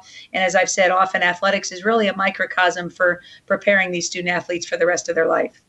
Talking to the head coach of Millikin, it is Lori Kearns. She's in our WBCA center court, two-time cancer survivor. And coach, I'm impressed just listening to you talk, let alone if you were my coach. Willing me down the court or something, and it's amazing how you're willing to put it out there, and I think it's a benefit to say the least. What I hate to ask a little bit of a loaded question. Are you involved with other efforts when it comes to the cancer conversation? The WBCA is so involved with things, but that doesn't mean you have to be. But I'm curious if you've decided you are, or if this is your own personal thing and you guys just do it personally. Oh, no, definitely. I think as coaches, we live in a fishbowl, and I like to use athletics and a higher ed community here on campus as a teaching tool and as a platform. And so we are very involved and very engaged in wellness-like behaviors, but also in awareness and in support of folks battling cancer. So many of our programs have a cancer game. Some call them a pink game. Some call them, different colors for right. Whatever cancer they're highlighting that year. And I try and be involved in those. Certainly I'm very involved in my community, both at the hospital level, but also at the cancer care level. And I do a little bit of work for the Department of Defense and reviewing some breast cancer research grants. And, I try, like I said, to walk the walk of getting off the bench and giving back to the medical world, but also the people and the faith community that helped me get through it. The other thing you're proud of is trying to support women, especially new moms, in the coaching ranks. And, of course, in the notes you gave me, you bragged on your two assistants who played for your national championship team, who both have had kids. I think you're bragging on them because you just love having the kids around. I think this is an unfair advantage. Yeah, for sure. What do you mean by trying to support women, especially new moms, in the business? Well, I think it's very important that we support women who coach women, or women who coach college and high school athletes. I think it's really, really important in our society and in culture, Dave, that we see that women can be successful at being a part of a family or being in a partnership, but also having a professional career. And I don't want coaching to be one of those barriers that says, well, you can't be a great coach, or you can't have your campus support if you're going home to a family, or if you've just gotten married, or if you're a new mom. So I have the great blessing, truly, of my two assistants, Joanna Connor, who, as you mentioned, was the MVP of the 2005 National Championship tournament, Final Four. She just had her first child back in late July, and baby Isabella comes to work every day. And with the blessing of our athletic director and our human resources office, we get the pleasure of, we have a babysitter here, a student watches her, but we get the pleasure of seeing her every day, which allows Jo and her family to continue the passion that she has for coaching. And I just think campuses have to find a way to make that possible, have to find a way to help men and women who are new parents continue to impact the lives of the student athletes. And my other assistant, Andrea Dorsey, she's a part-time assistant, but she's my recruiting coordinator, and she has two small children at home under the age of 3. And the university, Millikin University, made it possible for her, with some technology support and cell phone support, et cetera. She can work from home, still support and love her 2 children, but get all of that recruitment effort done for us for bringing students and student athletes to Millikin. So it's possible. I think we need to find ways to make it happen, not find ways to not allow it to happen. And it takes some flexibility, especially for us old coaches who are used to being the first in the office and the last to leave. But I'm telling you it's possible, and I'm telling you our student athletes are better because they see women in particular, but women and men who are new parents having great success in their careers and also being wonderfully loving family members. It's a great example to lead by, to say the least. All right, so the fun part of the WBCA Center Court is I get to ask questions of the same questions to every single person. We get to hear different answers. These are not supposed to be complicated. Doesn't mean I didn't overthink them, but they're not supposed to be complicated. It's supposed to answer these off the top of your head. Got it. So if you don't mind, let's have some fun, all right? Let's do it. I'm ready. All right. You may have already answered this, but we're going to ask it anyway. Favorite thing about coaching, especially in Division III? The student athletes, no question. I had a feeling. Your biggest pet peeve? Fans and opposing coaches or people on my staff too, including me, yelling at officials. I love you. Favorite rule or nuance to the game? I really like the ability to advance the ball in the last minute, and I think it's really changed the strategy for how you're going to get a bucket in under a minute. I respect you, Coach, but we're going to agree to disagree on that. Okay, that's fine. What rule would you like to see removed, or changed? I think I'd like to have a little more attention paid to the displacement rule. I think, we're almost like in football, taking too much away from the defense and protecting the offense a little bit. I'm a defensive-minded coach, and I like to be able to bump a cutter every once in a while or take a charge anywhere I want. So I'd like to see the reins loosened up just a little bit on the defense. I can understand that. Any pregame ritual or superstition? I have to have coffee before every game. Okay. And I talk with our staff before every game and talk about how we're going to represent our families in Milliken and try and make people proud of the way in which we behave and lead. That's a good one. What's the craziest travel experience you possibly could have had in 31 years, 32? Yeah, for sure. No question. The first time we made the national tournament, our men's team also made it. We were playing at Augustana up in Rock Island. The women's team was. The men's team were playing up at UW Whitewater. We both were coming home after a third-place game on a Saturday night in the first round of the NCAAs, and our buses crashed into each other during an ice storm in Bloomington, Illinois. What? We had to, coming from different parts of the country, we had to climb onto the same bus and limp home. And quite frankly, that was before cell service. So I didn't have any way to notify families or university administration that we'd even been in an accident. That would be the chances. I know. And the fact you also were playing in a third-place game in the opening weekend. We won't even go into that. Exactly. Yep. Wow. That one we're coming back to someday. Okay. How would your assistants describe you as a head coach? I think they would describe me as fiery, as hard driving, as loving and understanding. Oh, that's nice. What do you tell recruits that gets them excited or even gets them to commit to Milliken? That you're going to have the opportunity to play in the strongest conference in the country. You're going to be surrounded by faculty and administration and coaches that love you, and that we're going to put your family and your academics before basketball. And you've got to be willing to serve with an open heart, both the campus community and also the greater world. Oh, that's a nice one. And finally, when you retire, and sadly, Coach, we all know coaches retire. Yes, sir. At some point, what do you hope people will remember you as a coach? I hope they remember me as someone who cared very much for Milliken, someone who cared very much for the game, someone who proudly stood on the shoulders of all of those women who came before us, and including my own Coach Cornell, and someone who was proudly serving her alma mater when, she was 21 years old and continued to do that, recruiting graduates and creating Big Blue alums. I like how you said 21 just to make yourself feel younger, Coach. I am. I'm getting younger instead of older. Yes, sir, Dave. To follow up on that, for you, when people spotted that I had you as a guest tonight, both internally at our staff and externally in others, the same thing was said to me. Oh, she's a great person and a great coach. She's a great person. She's a great coach. What does it mean to you that people who aren't even talking to you, they're talking to me, are addressing you as a great person and a great coach? Well, thank you for the compliments. That makes me feel good. I think the great person means a whole lot more to me than the great coach. We're only going to coach, or we're only going to teach, or we're only going to be administrators for a short period of our lives. and really the influence that we have really comes from the core of who you are. And so my folks raised me well, and I think Millikin raised me well, and I do hope I can continue to be a person that supports others, and great person is something to continue to aspire toward, for sure. Absolutely. I agree with you, and you certainly live up to it, to say the least. I love this segment. Thank you so much for taking the time and your enthusiasm, by the way. Your email right back to me was outstanding. I appreciate it. As always, we give the coach the final word. Any final thoughts you want to share with those who may be tuning in? Well, I just, again, want to say I think it's important that we say thank you to student athletes and parents who might be listening. You know, thank those high school coaches and those college coaches who love your daughter so much or your son so much. To coaches, remember, this is not always about winning and losing. It's about the experience that you give those student athletes. And to the NCAA and to D3 Hoops and to the WBCA and NABC, thank you. Thank you for your support and allowing us to have this stage to make a difference, not only in the lives of our student athletes, but I think in the lives of others who watch basketball.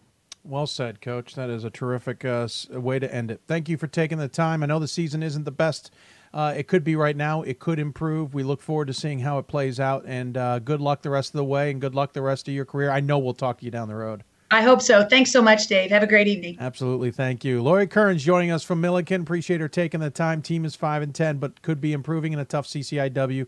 You don't count out the big blue. When we come back, we'll keep things going. Juniata coming up. They're undefeated. Say what? Some said we should have seen this coming. I don't know if I necessarily agree. But we get to talk to the head coach about that. She's coming up. We talk to Juniata women's basketball. You're listening to Hoopsville, presented by D3Hoops.com from the WBCA and ABC studios. More Hoopsville after this. Great moments are born from great opportunity. That's what you have here tonight.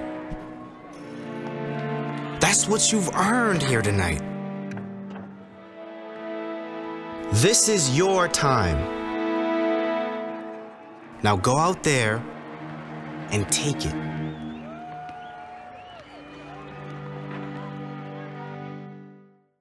My name is Marcus Walker.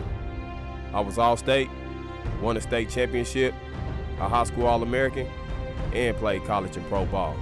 I played because I love the game. I grind to be the best. I sweat because I put in work.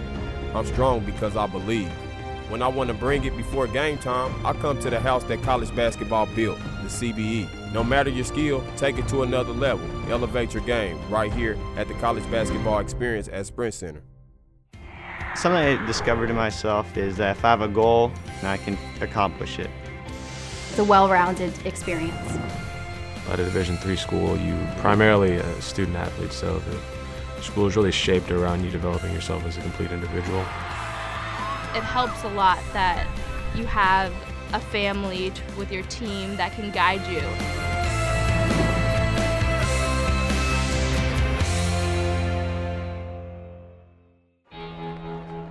Cheer for the stumbles. The he shoulda had that's. And the tears that linger. For in those moments, greatness lies. There, you will find the provoked, the determined, the unified. It's in those moments that champions are born. Cheer for the stumbles.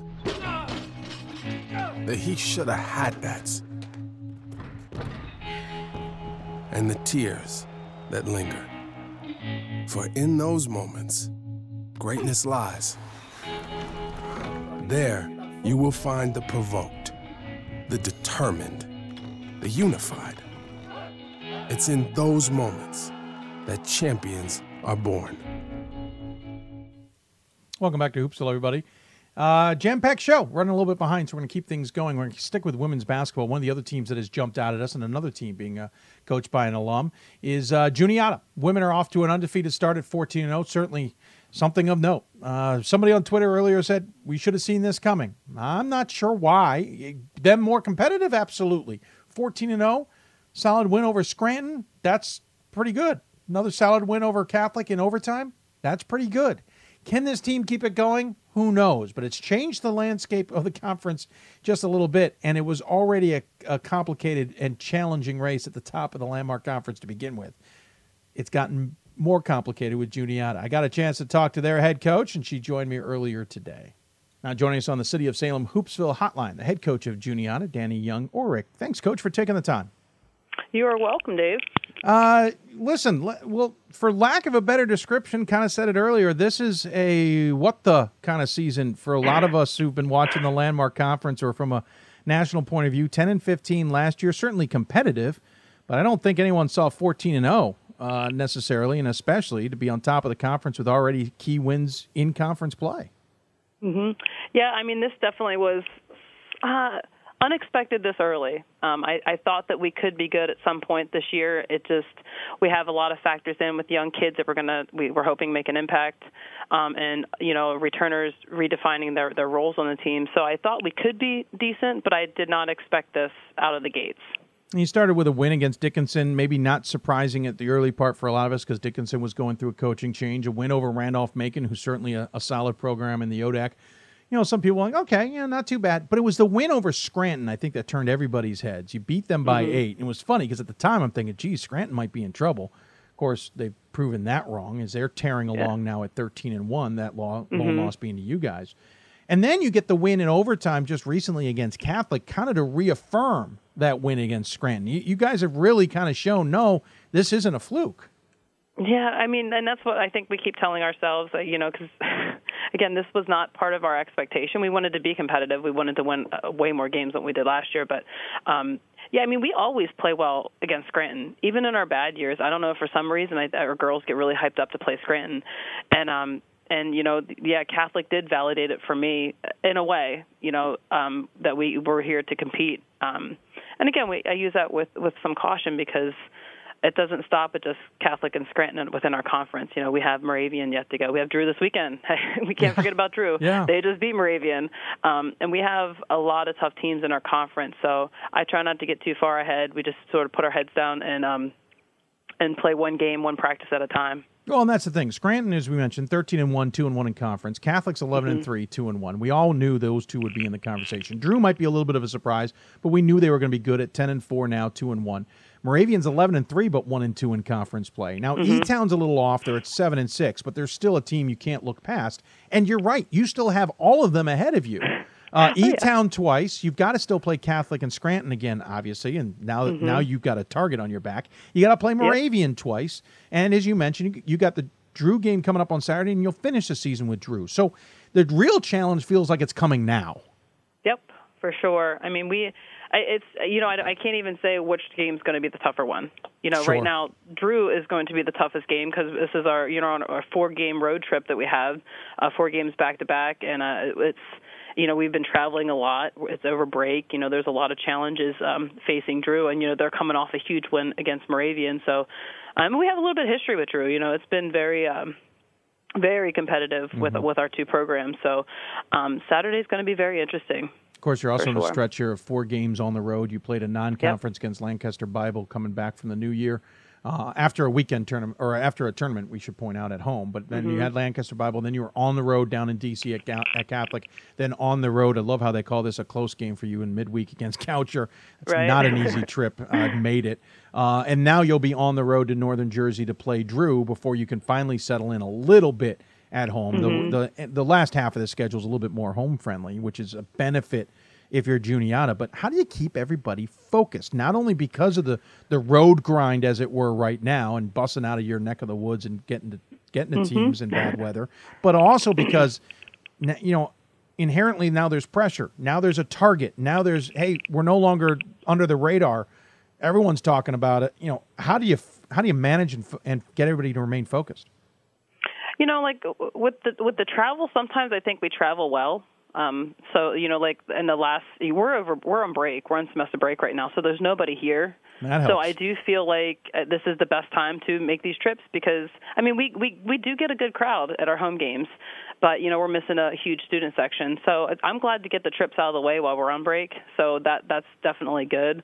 You talked about Goucher. Goucher took us 3:45 yesterday with traffic. We hit traffic twice. Wow. We got there late. I mean, it was a very uncomfortable game to begin with, and so there was all those factors. But, you know, to maintain focus and, you know, to try to this whole target on our back thing is a new concept for our program. Right. I mean, we've had it before. My assistant and I, we've lived through some years where we were that team. Yes. But to these girls it's new. It's Right. new because we haven't won the last 3-4 years. So this is new territory for them. We address it, we talk about it, but we don't belabor the point because I don't want to freak them out. So. Well, yeah, I mean, the last significant season that you had, and above 500 was 2012-13 when you were 19-9 and 9-5 in conference play. The next year you were above 500, but it was 14-12. Then it was 8-17 seasons back to back, followed by 10-15 last year. So, I mean, literally, you win this weekend, and you got as many wins as you had losses last season. That's a significant turnaround, and you're right. This program hasn't seen. Nobody on this team has seen this kind of season. I mean, the one thing that you know, my coach, assistant coach, and I were talking about is, you know, like they wanted to win. This comes with the territory. You know, this expectation now. So again, we haven't really talked that much about it because we're sort of riding this out right now. But it's going to come to a point where we have to. So a little odd question. How much is this about the senior class, and how much is it about the underclassmen? You've got, I believe, 4 seniors on the team. 3 of them are in your top 4 in scoring. Danny Atkinson leading the way at 16 points. Rachel Anstein. Thank you. Anstein, who's third at 8 points, and Veronica Cosmopoulos at 7 points, who's fourth. How much is it about them and what they've been able to bring to the program? Or, as I sometimes hear, how much is it about underclassmen who are pushing them? I think it's a little bit of both. I mean, I think we had a senior class that was super hungry for some success. They've invested a lot into the last 4 years, and they're just ready to win. And it also was timed up perfectly with a pretty solid freshman class that came in and was able to push them and to challenge them, you know, in a healthy way. It provides our team with so much balance, and it's really fun to see that because we were hoping that this recruiting class would help us maintain for next year. So, and it's hopefully working out that way. Of course, sophomore in the middle of that mix, Morgan Instone, forward for you at 12.1 points a game, leading the way at 7.3 rebounds a game as well. And then it's 2 freshmen after that top 4 we mentioned, and Gracie Stauffer and Carmela Bickle. So it feels like you've got a nice mix there. Yes, there's a little bit of impetus for this year because you've got a great senior core there, but you definitely have underclassmen who are going to be able to maybe maintain, as it were. Yep, and that's what we're hoping. You know, sometimes, because Morgan didn't play that much last year because she was injured, and sometimes I feel like she's a freshman for us because this is the first year she's actually contributed significantly, or consistently, let alone significantly. Let's talk about the conference a little bit more. It's kind of been synonymous that the Landmark's going to be top-heavy with a lot of teams that can be in the conversation on a national level, but sometimes because of that, we don't know how good or maybe not good, and I don't mean that in negative, but just not as good as we think it is. But you have Catholic, and you have Scranton, who've been, you know, carrying the flag, as it were, for a number of years. We've had Moravian in the mix. E-Town has been come and go in the last couple of seasons, but certainly challenging as well. You're now making what was a 3, maybe 4-team race, a 4, maybe 5-team race now, with only 4 slots in the playoffs for the conference available. The dynamic in this conference has changed. If it wasn't complicated enough, it's even more complicated. I mean, I think that the Landmark definitely takes pride in how good both sides, men's and women's basketball is. I think that we can even go as far as, I think 7 teams within our conference right now can be in a playoff race, and it will come down to the last game for a lot of the playoff spots to be determined. So that's why, you know, like we sort of put our head down and it's one game at a time. I try not to focus too much on that. I want to get back to playoffs for sure. But again, we need to win games to get there. So yeah, you make a fair point. Susquehanna is 6-7 on the season, 1-2. They're in 7th place, tied technically, actually tied technically for 5th with Moravian and E-Town. So you're right. This could be a 7-horse race. What is it about? It feels like every team's a little different. Is that a fair representation? I mean, Scranton is not like Catholic. Catholic's not like Moravian. Moravian's not like E-Town, et cetera. I don't see a lot of commonalities with these teams. Not at all, and that's one thing that makes every game prep so interesting, you know. And It's good though, because I think that if it was the same, the girls would get bored, Sure. So the change is a challenge, and I think we have a good team that's able to make some tweaks as we approach each game. We try not to change too much about our game, but we do talk about, the little emphasis, and I think that that's where the veterans sort of come in and are able to retain what we're saying while maintaining their own play. What is it about this team that's working this year? What's the nuances that seem to be clicking so well to get wins over Scranton and get a win over Catholic and get a win over these other non-conference opponents that's made this season so far so special? And we have balance for sure. We have Dan's our leading scorer at the guard position. She's pretty much going to make us competitive stepping on the floor. She's having a good day. We're in great shape. So she's the one that, come down the stretch, we'd probably want the ball in her hands. But at the same time, we have depth in the post. We have, Morgan that finishes well, and she's always a surprise. She has an unorthodox shot, but it seems to go in. It goes in a lot. And, she rebounds well. And then we have 6'4" Gracie, a freshman, so we have a lot of options and a lot of options in different areas. We have, our freshman Carmela that's stepping up to be a very good offensive threat for us. She's a very good shooter. She just needs to shoot the ball a little more. Yeah, sure. So we have a lot of balance and a lot of different options. We have a point guard in Veronica that can drive an attack and dish. So we have almost all layers that covered when it comes to a balanced offensive attack. So that's pretty fun. We have just options now. Sure. We should point out, an alum of Juniata. You played for this program. You certainly, apparently, you didn't get out of the mountains. Is what I'm guessing happened. But at the same time, it feels like a little bit of a theme here of student athletes who've gone on to have pretty good success, especially at their alma maters coaching. What is it about Juniata that you fell in love with as a student athlete and has had you now there for 15 years as head coach?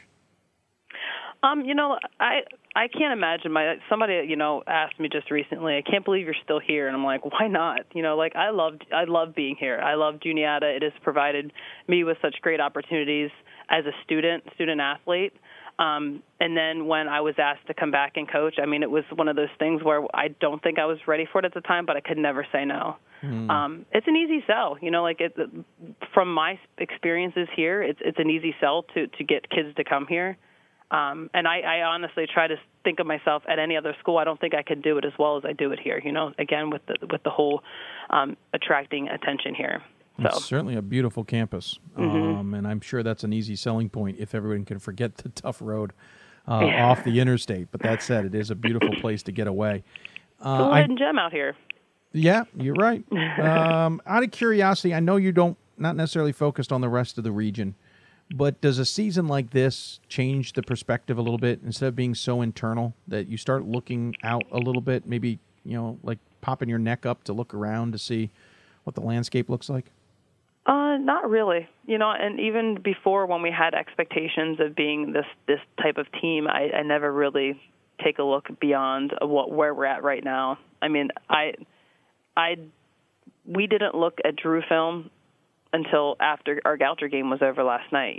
That's just how we sort of play for the next game. And I really don't pay attention to what's going on. I might see a score, but that's really all I see. I don't really pay attention to that stuff now. Do you schedule with a mentality of how can I position the team for the conference race, or do you try and schedule, or do you consider scheduling for what might be able to be possible come March? We have some non-conference opponents that we do regularly. Yes. And it's a hard. You talk about the trip out here. Nobody wants to make the trip here. It's really hard to get teams to want to play us to reciprocate the trip. Sure. So a lot of times it's really about availability, like who wants to make this trip, because we've been burnt, with teams we'll play, but then they never want to come back here because of the, 3-hour trip midweek, like you said, is nothing. That was a Goucher trip, So for us, we're used to it, but for other teams coming in, so I'm not too specific about. I want a strong schedule because yes, I want to make sure that if we're in the position to be in the postseason, I want us to be prepared. I do take pride in that strength of schedule number. When you talk about what do I look at, I definitely check out the strength of schedule on D3 Hoops because I want to be high. And we usually, naturally, with our conference, we usually are up there. Yeah. But scheduling can be challenging at times. Sure, I can imagine. We'll leave you with this. Obviously, we've talked about Drew ahead. After that, you're home against Susquehanna Moravian, closing out the month, and Elizabethtown Catholic Susquehanna. What's the message to the team in practice or in the locker room going into this Drew game and beyond? Well, I mean, we're going to focus on the Drew game, and we didn't play as well as we wanted to against Goucher last night. I think everybody's aware of that. You know, we beat them very handedly, but we were very sloppy and imperfect with some of the things that we'd like to execute. So I think coming off such a disappointing performance, I think we're ready to get back at it and compete at a high level. You know, Drew's going to be ready. They're going to be ready for us. They always are. We haven't won at Drew in too many years, I think. So we just need to be prepared for them because they're playing some pretty good basketball right now. And it's just, you know, just focus in on what we're going to be able to do against them and go from there. Well, I appreciate you taking the time. Fascinating season for the Eagles. You certainly have been on our radar for a while. I'm glad we finally found a spot to talk to you. Good luck the rest of the way. As always, thank you so much. Absolutely. We always give the coach the final word. Any final thoughts you want to share with those tuning in? I don't know. I just, you know, it has been fun so far. I really don't want to sit there and gloat about our success, but I think for the kids, I think they should be pretty proud of where they're at right now, and hopefully we can keep it going. Perfect. Thanks, Coach. Take care of yourself, Awesome. and we'll talk to you soon.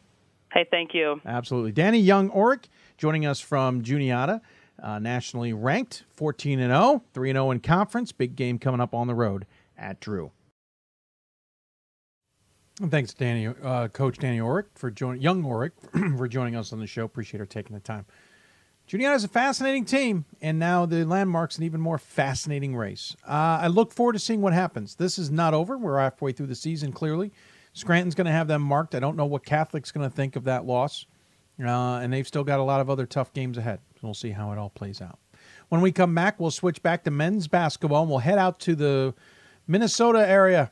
And we'll talk to St. John's, who's the 15th ranked team in the country. They're having a good season, but the question remains with them as well. Can they finally overcome or come out from underneath the shadow that is St. Thomas? We'll see. You're watching Hoopsville, presented by D3Hoops.com from the WBCA and ABC studios. More Hoopsville after this. College basketball lives in Kansas City at the College Basketball Experience at Sprint Center. The College Basketball Experience is the place to get your game on. It's not a museum, it's an experience you won't forget. Discover the history of the game in the National Collegiate Basketball Hall of Fame, featuring the Gallery of Honor, Mentor Circle, and Honor Theater. Suit up in the latest CBE logoed Nike gear at the CBE Hoop Shop. Elevate your game today and visit the house that college basketball built. For the love of the game. But for those of us who are Division III student athletes, it's more than that, a lot more.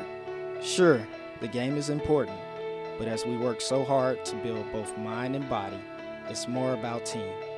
That is why NCAA Division III teamed up with Special Olympics, and in giving the gift of sport to those for whom it seemed an impossible dream, we are working to make this a better world. Help us keep that dream alive. You can make a difference. This is why we love sports. It's in the way they play, free from the pressures and all the money talk.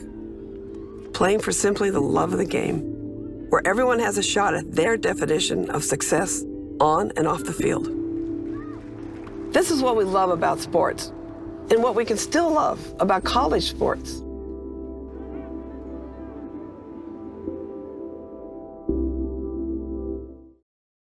We've got more schools than Division I, more fans than Division II, and more upsets than March Madness. There's 800 programs with over 11,000 games leading to 2 national championships. And we've been covering it all for over a decade. From Eastern to Occidental, from Puget Sound to Piedmont, from Southwestern to the University of New England, and from Hope to Calvin. Nobody covers Division III basketball like we do. We're at D3Hoops.com at www.d3hoops.com. And welcome back to Hoopsville, everybody. If you've got questions for us, tweet us at D3Hoopsville or hashtag Hoopsville. You can also join us on Facebook at facebook.com/Hoopsville. We're on Instagram as well. That's where we usually promote the show.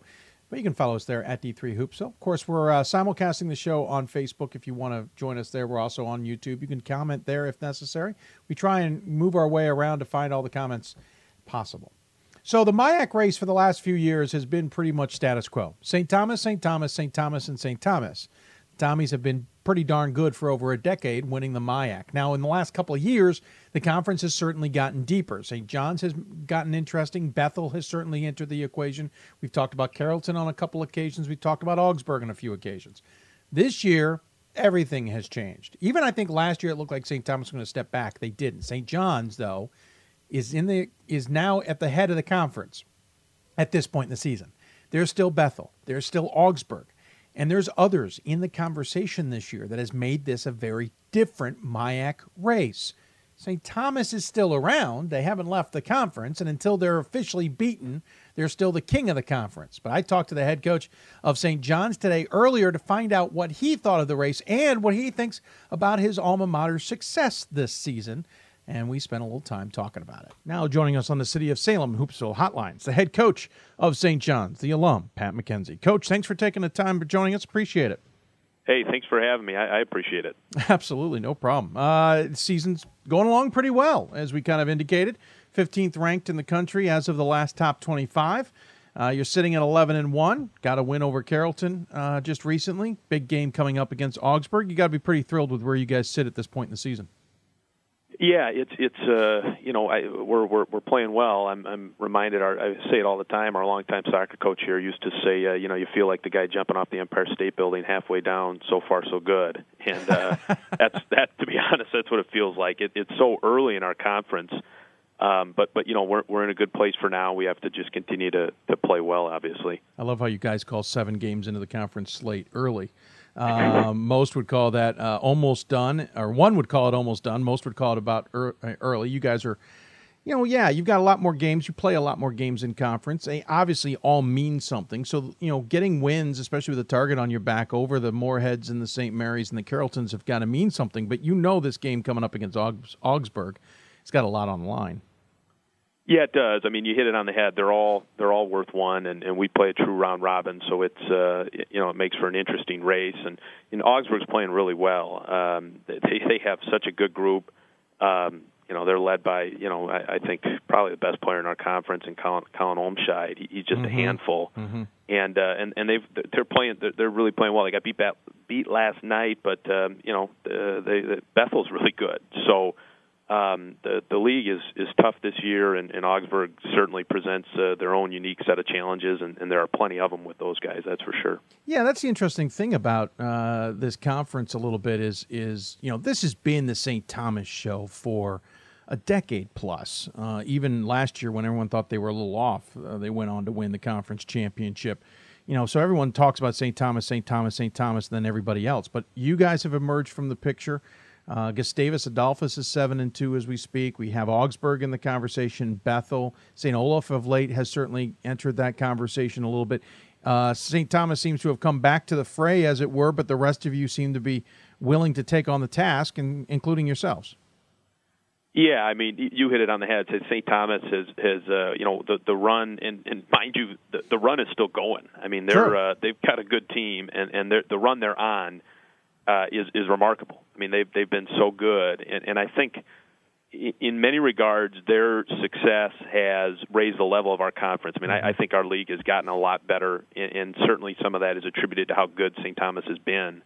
So it just they've sort of raised the bar for us. But I also think at times the rest of us do get lost. I think it's a really good league, and the fact that I think you mentioned it earlier, just have overshadowed at times, and hopefully, the rest of us are going to get our time, and we're all gunning for it. I can tell you that. Well, and Hamlin's even proven that they're pretty tough this season, despite the fact they're 7-7, 3-6. But if you include Hamlin, 8 teams with overall records of 500 or better.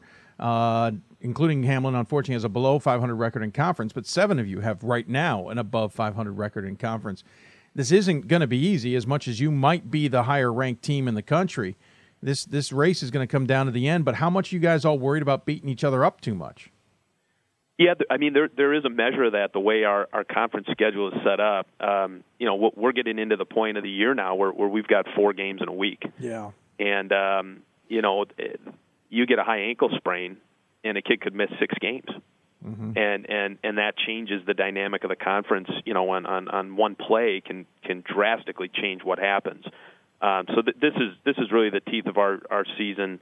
And it is. It's kind of constant because you're playing so many games, so there's not a lot of time for prep, not a lot of time for recovery, and things tend to shake themselves out here as you get down the stretch into January. You bring up something interesting. I remember a few years ago there was a conference that used to play 2 games a weekend, and the complaints I heard from some of the coaches was, it's not fair academically because the students are getting back late Sunday or late Saturday. They don't have time to study. And then also, what if my guy gets injured on the first game? He's not available for the second. That changes everything around for the conference race to some degree. And, of course, I kind of laughed at the notion. There's a lot of conferences who play the back-to-back weekends, or in your case, play a ton of games in a tight, confined area that this can affect things. But more importantly, I talked to St. Benedict earlier in the season, and of course, the big thing on the women's side is they play what I call the ODAC model, for lack of a better description, where they don't play everybody twice. They play a certain amount twice, a certain amount single. You guys on the men's side, though, still play this double round robin. Is this an antiquated idea for a conference of your size, and does it need to be changed? Yeah, that's a great question. You should join our coaches meeting. I think that gets brought up every spring. It's discussed. I don't know that there's what the best solution is. I know, you know probably better than anybody in the country how that can affect your opponent's winning percentage, mm-hmm. and with a conference so big and taking up so many of your games, in essence, we just pound on each other and it's going to be 500. Right. So there's merit to it, and I don't know the right answer, but all I know is this is what we're doing now, and you got to try to do the best you can with what the schedule presents. Without dwelling on the subject, what are the proponents for keeping it as it is right now, and why has that remained the course? And not without trying to give anybody away or give anything that shouldn't be out there, but what are the arguments to saying this is how we got to keep things for now, and why haven't they been overturned as of yet? Yeah, it's a good question. I certainly can't speak for everybody. I think I would say, selfishly, personally, one of the negatives to changing is just how do you handle a non-conference schedule from a budget standpoint. If all of a sudden, for us, we're a little bit of an outlier. You got a lot of schools in the Twin Cities. There's 2 schools in Northfield. Are we going to be able to attract a team to come in, play a game in the cities, drive an hour and 15 minutes north to then play us? Or would they just prefer to stay in the cities, play 2 games there, and get out of town? I think there's some of that. Just the location of our schools can make it tricky with a budget.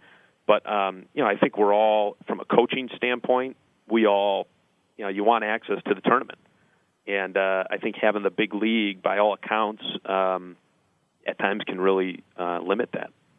Certainly an interesting topic. I'm not going to solve it here on the show, but I appreciate the... If you can solve it, though, I think there's a lot of us that would take that right now. Hey, I personally go to the ODAC model and find a way to get a couple extra non-conference games work on your schedule is the easy answer. But I know that's the easy answer from an outsider's point of view who doesn't know all the inside politics. So, of course, ahead you do have Augsburg.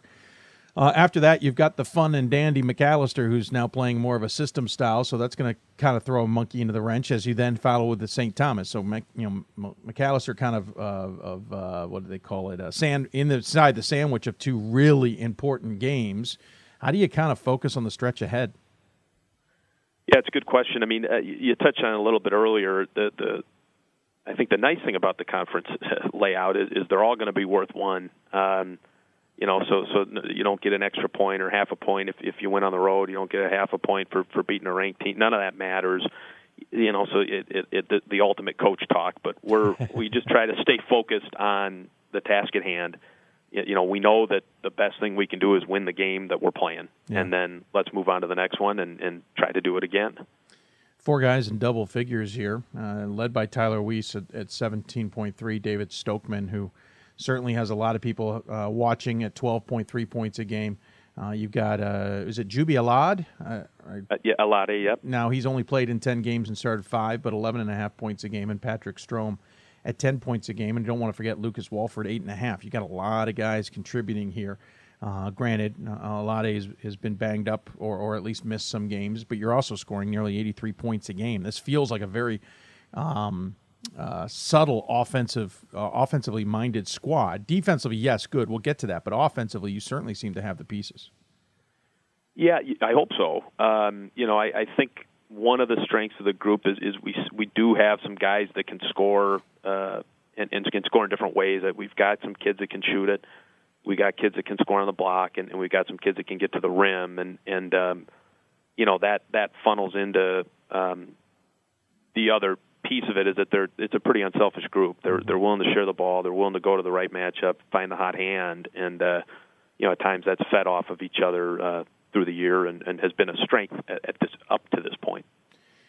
Stokeman certainly had my attention. I like what I've seen from him, but clearly from the box score, he's not the whole story. Tell us a little bit more, if I can speak, about Weiss and Strome and the rest of these guys and how they all play off of each other.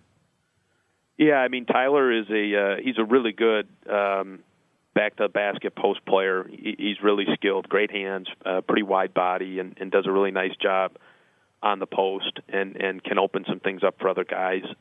You can probably tell looking at a box score. I mean, Patrick Strom can shoot it. He's one of those kids that he's just got a great stroke. If his feet are set, he can be a threat. You mentioned Juby. He's one of those kids. He can kind of get to the rim, and then Stockman obviously does a little bit of everything. And so it is a pretty good mix, and they're kids that have a knack for scoring the ball and do a great job sharing it, at least, again, up until now.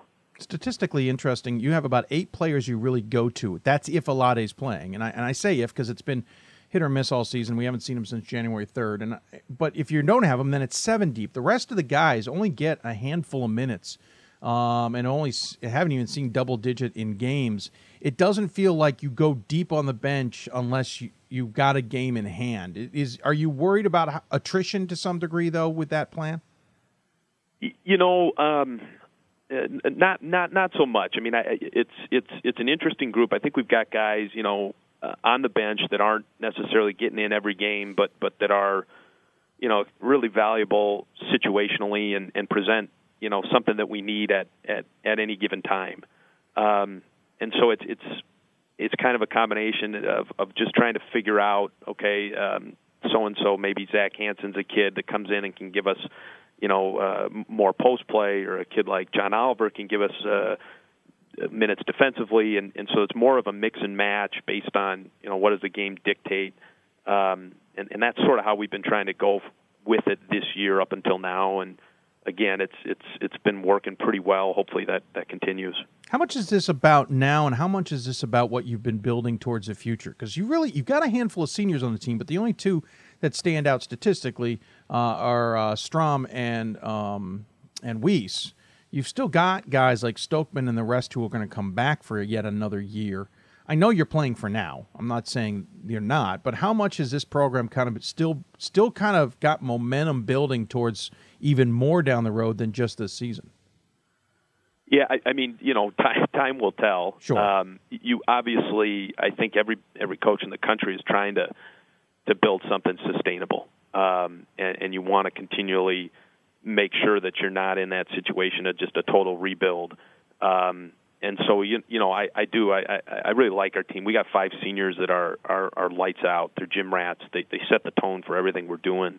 They're having a great season. It's such a fun group to be around. And you hope then that the guys behind them, there's enough talent there, enough depth there, and then they sort of, take the torch and carry it on. And I don't think that's anything revolutionary. It's just, I think we're all trying to do that. Of course, the oddity of things is you've played 7 conference games while everybody else has played 8 or 9. So you've got this weird kind of 2-game or 1-game lead in the conference standings. But as a result, as you've indicated, you've got a heck of a schedule ahead of you, including 3-4 games a week. How do you still got 2 against Augsburg with 1 coming up on Saturday. You still got 2 against St. Thomas. You still got to face Bethel. You're going to still have to face St. Olaf and others. What's the message? You got a lot to play, is what I'm saying. There's a lot of basketball left. How do you keep the guys focused at this point in the season, especially as school's starting to ramp back up again? How do you keep them focused on the task at hand and not get distracted enough that all of a sudden you drop that game, 2 games, dare I say 3, and now things are kind of in shaky ground? Yeah, that's a great question. If there's a surefire answer, I'm taking notes. I can tell you that. I'm all ears. I hope. Again, we touched on those seniors. They've been around the block.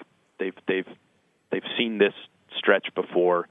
You hope that their focus is what drives us. And frankly, if you have 5 seniors that are all contributing and you take your eye off the ball or you don't show up one night, you don't have a chance, right? Mm-hmm. I mean, you got to know better by now, and we're going to find that out. I mean, that's why this is fun, or at least supposed to be fun. So we'll see, but I got a lot of faith in that group, and I think, hopefully we're dialed in, and if we get beat, it's just because we got beat. There's some really good teams in this conference, and you can play well and lose. There's no doubt about it. So we just, we want to make sure we're going out, giving it our best, and then we'll see where things shake out. Very much a family affair with you. Not only are you an alum of St. John's, making you a family member of St. John's, your father played for 4 tournament teams for the Johnnies. Your brother played for the Johnnies. You made it to the Sweet 16, we should point out. This is really about the Johnnies and your family. What's it mean to be coaching this program now for several years and the success that you've been able to bring to it? Yeah, it's pretty neat. St. John's is a special place for me and obviously for our family. I love my time here. I had just had a great experience. So to be back and sort of being able to continue to be a part of the institution and the program that meant a lot to me is a pretty neat deal. It's a lot of fun. It's a great job. Love the people I get to work with, and especially the guys. You can kind of see yourself and your pals and your experiences and see them playing out through them, and it's been a lot of fun. Notice your wife is also a grad of St. Benedict, and of course you now have 3 children. I'm guessing your children have no choice. They're going. Your daughters are going to Ben's, and your boys are going to John's. As long as they don't take away our tuition remission, you got that right. They have they got a choice. Sure, but there's a cheap choice and another choice, and if they're smart, they'll take the cheap one. I think. Yeah. Or if they take the hints / the threats. That might work too. Yeah. Go ahead, take that school. I'm not paying for that school. Yeah, that's exactly right. Trust me, the way they pay me here, I'm not paying for any school. Believe me. I understand that. I hear that from a lot from coaches. Yeah. Before we let you go, is there a goal for this season, or have you already reached that and now it's about playing for something else? No, yes and no. I mean, again, this will be the ultimate coach speak. I mean, we've got a standard we think we want to play at, and we try to match that every day, whether it's practice or in a game. Have we reached that? No. I mean, you hit it on the head. We got a lot of season left, and the goal is to do it every night, not do it 7 games into conference. So we're a long ways away from that, but it's good to be where we're at. But you look at last year's conference. I mean, I don't even know where Carleton was 7 games in, but it was a far different spot from where they finished. So there's a lot of hoops left, and hopefully we can just continue to hit that standard we're trying to reach every night. Well, I appreciate you taking the time to join us, talk about the Johnnies. Fascinating to see where they go. The MIAC race, also fascinating to watch. Also, though, gives us a lot more to talk about in the West region than we normally have. So I appreciate you taking the time of your day to talk. As always, we give the coach the final word. Any final thoughts you want to share with those tuning in? No, just appreciate the opportunity and all you do for small college basketball. It's fun to be a part of it, so thank you. Well, thank you, Coach. Take care of yourself. Good luck the rest of the way. I look forward to hopefully talking to you down the road. Thanks, Dave. Pat McKenzie joining us here from St. John's. Again, the team is 11-1 overall. Big game coming up against Augsburg. That game on the road Saturday. And then a week later, they're home against the Tommies. Yeah, that's kind of a big game, Tommies versus Johnnies. You might want to tune in. Thanks again to Coach McKenzie for joining us. The MIAC race, fascinating. To say the least, it's going to be a good one down to the end. I've seen Augsburg now. I certainly liked what I saw in Augsburg. I think they're definitely in the middle to top end of that conference. I think they're going to be competitive. I've liked St. John's since the beginning. I've been voting for them in my ballot since the preseason. Where it goes from here, who knows? But I love the race. Nothing against the Tommies, but it's nice to see the MIAC change over a little bit and get a little bit different, to say the least. All right, couple of things of business. We mentioned at the beginning of the show that Glenn Robinson was out for Washington College tonight. He was not coaching for the Shore. Let me phrase that. They were at Washington College. He's the Franklin Marshall head coach, the 22nd ranked Diplomats. Mentioned that he wasn't there. We did reach out to the institution to find out was everything okay. And we got word back that Coach Robinson is recovering from a physical injury sustained around the holidays that limits his movement. He is still involved in day-to-day operations of the program and will return to the sideline as soon as his injury heals. Now, he was on the sideline against Muhlenberg. At least that's who I thought I saw on the sideline against Muhlenberg the other day. Now, Muhlenberg's a shorter trip than Washington. Now, they will be, I believe, at home on Saturday. We will double-check. When they take on Swarthmore. Franklin Marshall survived against Washington College 82-73 earlier today. They will host Swarthmore. Swarthmore got past Hopkins tonight 79-70.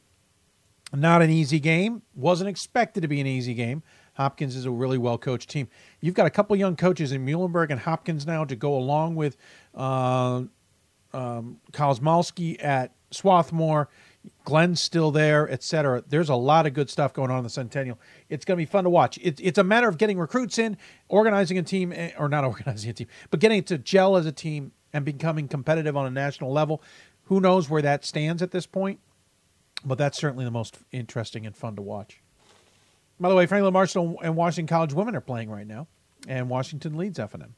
We did mention Muhlenberg earlier tonight in women's basketball. The 12th ranked team lost to Gettysburg 67-62. That's a game that Muhlenberg led by double digits in the third quarter at the very least. That's one of the score updates I had seen. Nothing really else jumping out at me score-wise. I did see that Albertus Magnus got past Riviere. Keep an eye on the Falcons. They're not having the season I think they wanted to. They've had some injuries and whatnot that I think have affected some things, but they're at least still in control of that conference. Conference that isn't as competitive as it was the last couple of years, but still pretty decent team there. Otherwise, nothing really jumping out at me. So anyway, Glenn Robinson missed due to an injury. We hope a speedy recovery for him and hope he'll get back in due time. A reminder, Sunday's show we will not air. We will be at the Palestra for the Centennial Conference showcase, 5 games. If you're in the area, go to the Palestra. I think I saw online $16.50 for all 5 games. $16.50, that is, $16.50. You can also watch them online. I will be calling some of the games with Gordon Mann. Tim Murray, if you know Tim, a former Muhlenberg grad who's doing some great national things with radio and broadcasting. Connor Flegel, who's the Washington College broadcaster, will be involved. And Jack McCallum, who is a famous Sports Illustrated writer and a Muhlenberg grad. He'll be there for the final game, McDaniel versus Muhlenberg as well. So, hey, join us. Should be a good time. Before we let you go, we want to bring you a light moment. I will preface this by saying, despite what you hear from the broadcasters, everything's going to be okay. And then we can laugh about it. It is Moravian versus Drew. Now, the game's at Moravian. And I just noticed the scoreboard's going to confuse you. But it's at Moravian. And, well, you should just watch what happens. It's pretty interesting. Coach John Olenowski calling a play. As it's in, Keegan's jumper. She's got it again. Shot clock continuing to run into McClave, who cannot jack up a shot. Oh, my God. And we have a quick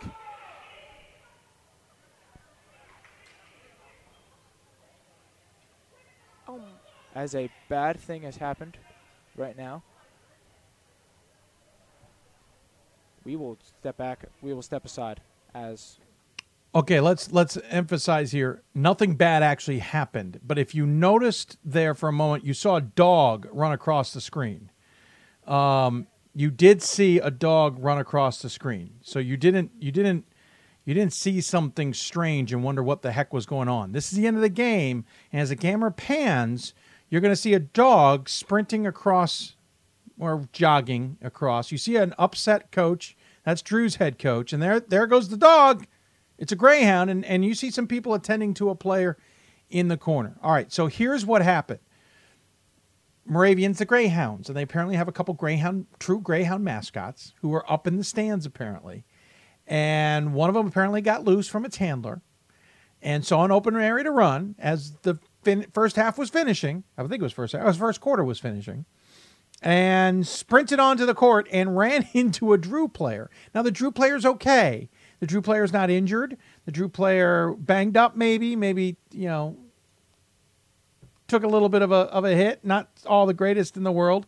It's Michaela Keegan who hit a shot, but it was somebody else. It was Aaron Frederick who had gotten knocked over by the dog. According to a Moravian spokesperson, quote unquote, we have two Greyhound mascots, and at the end of the first quarter, one of them walked away from the handler in the bleachers.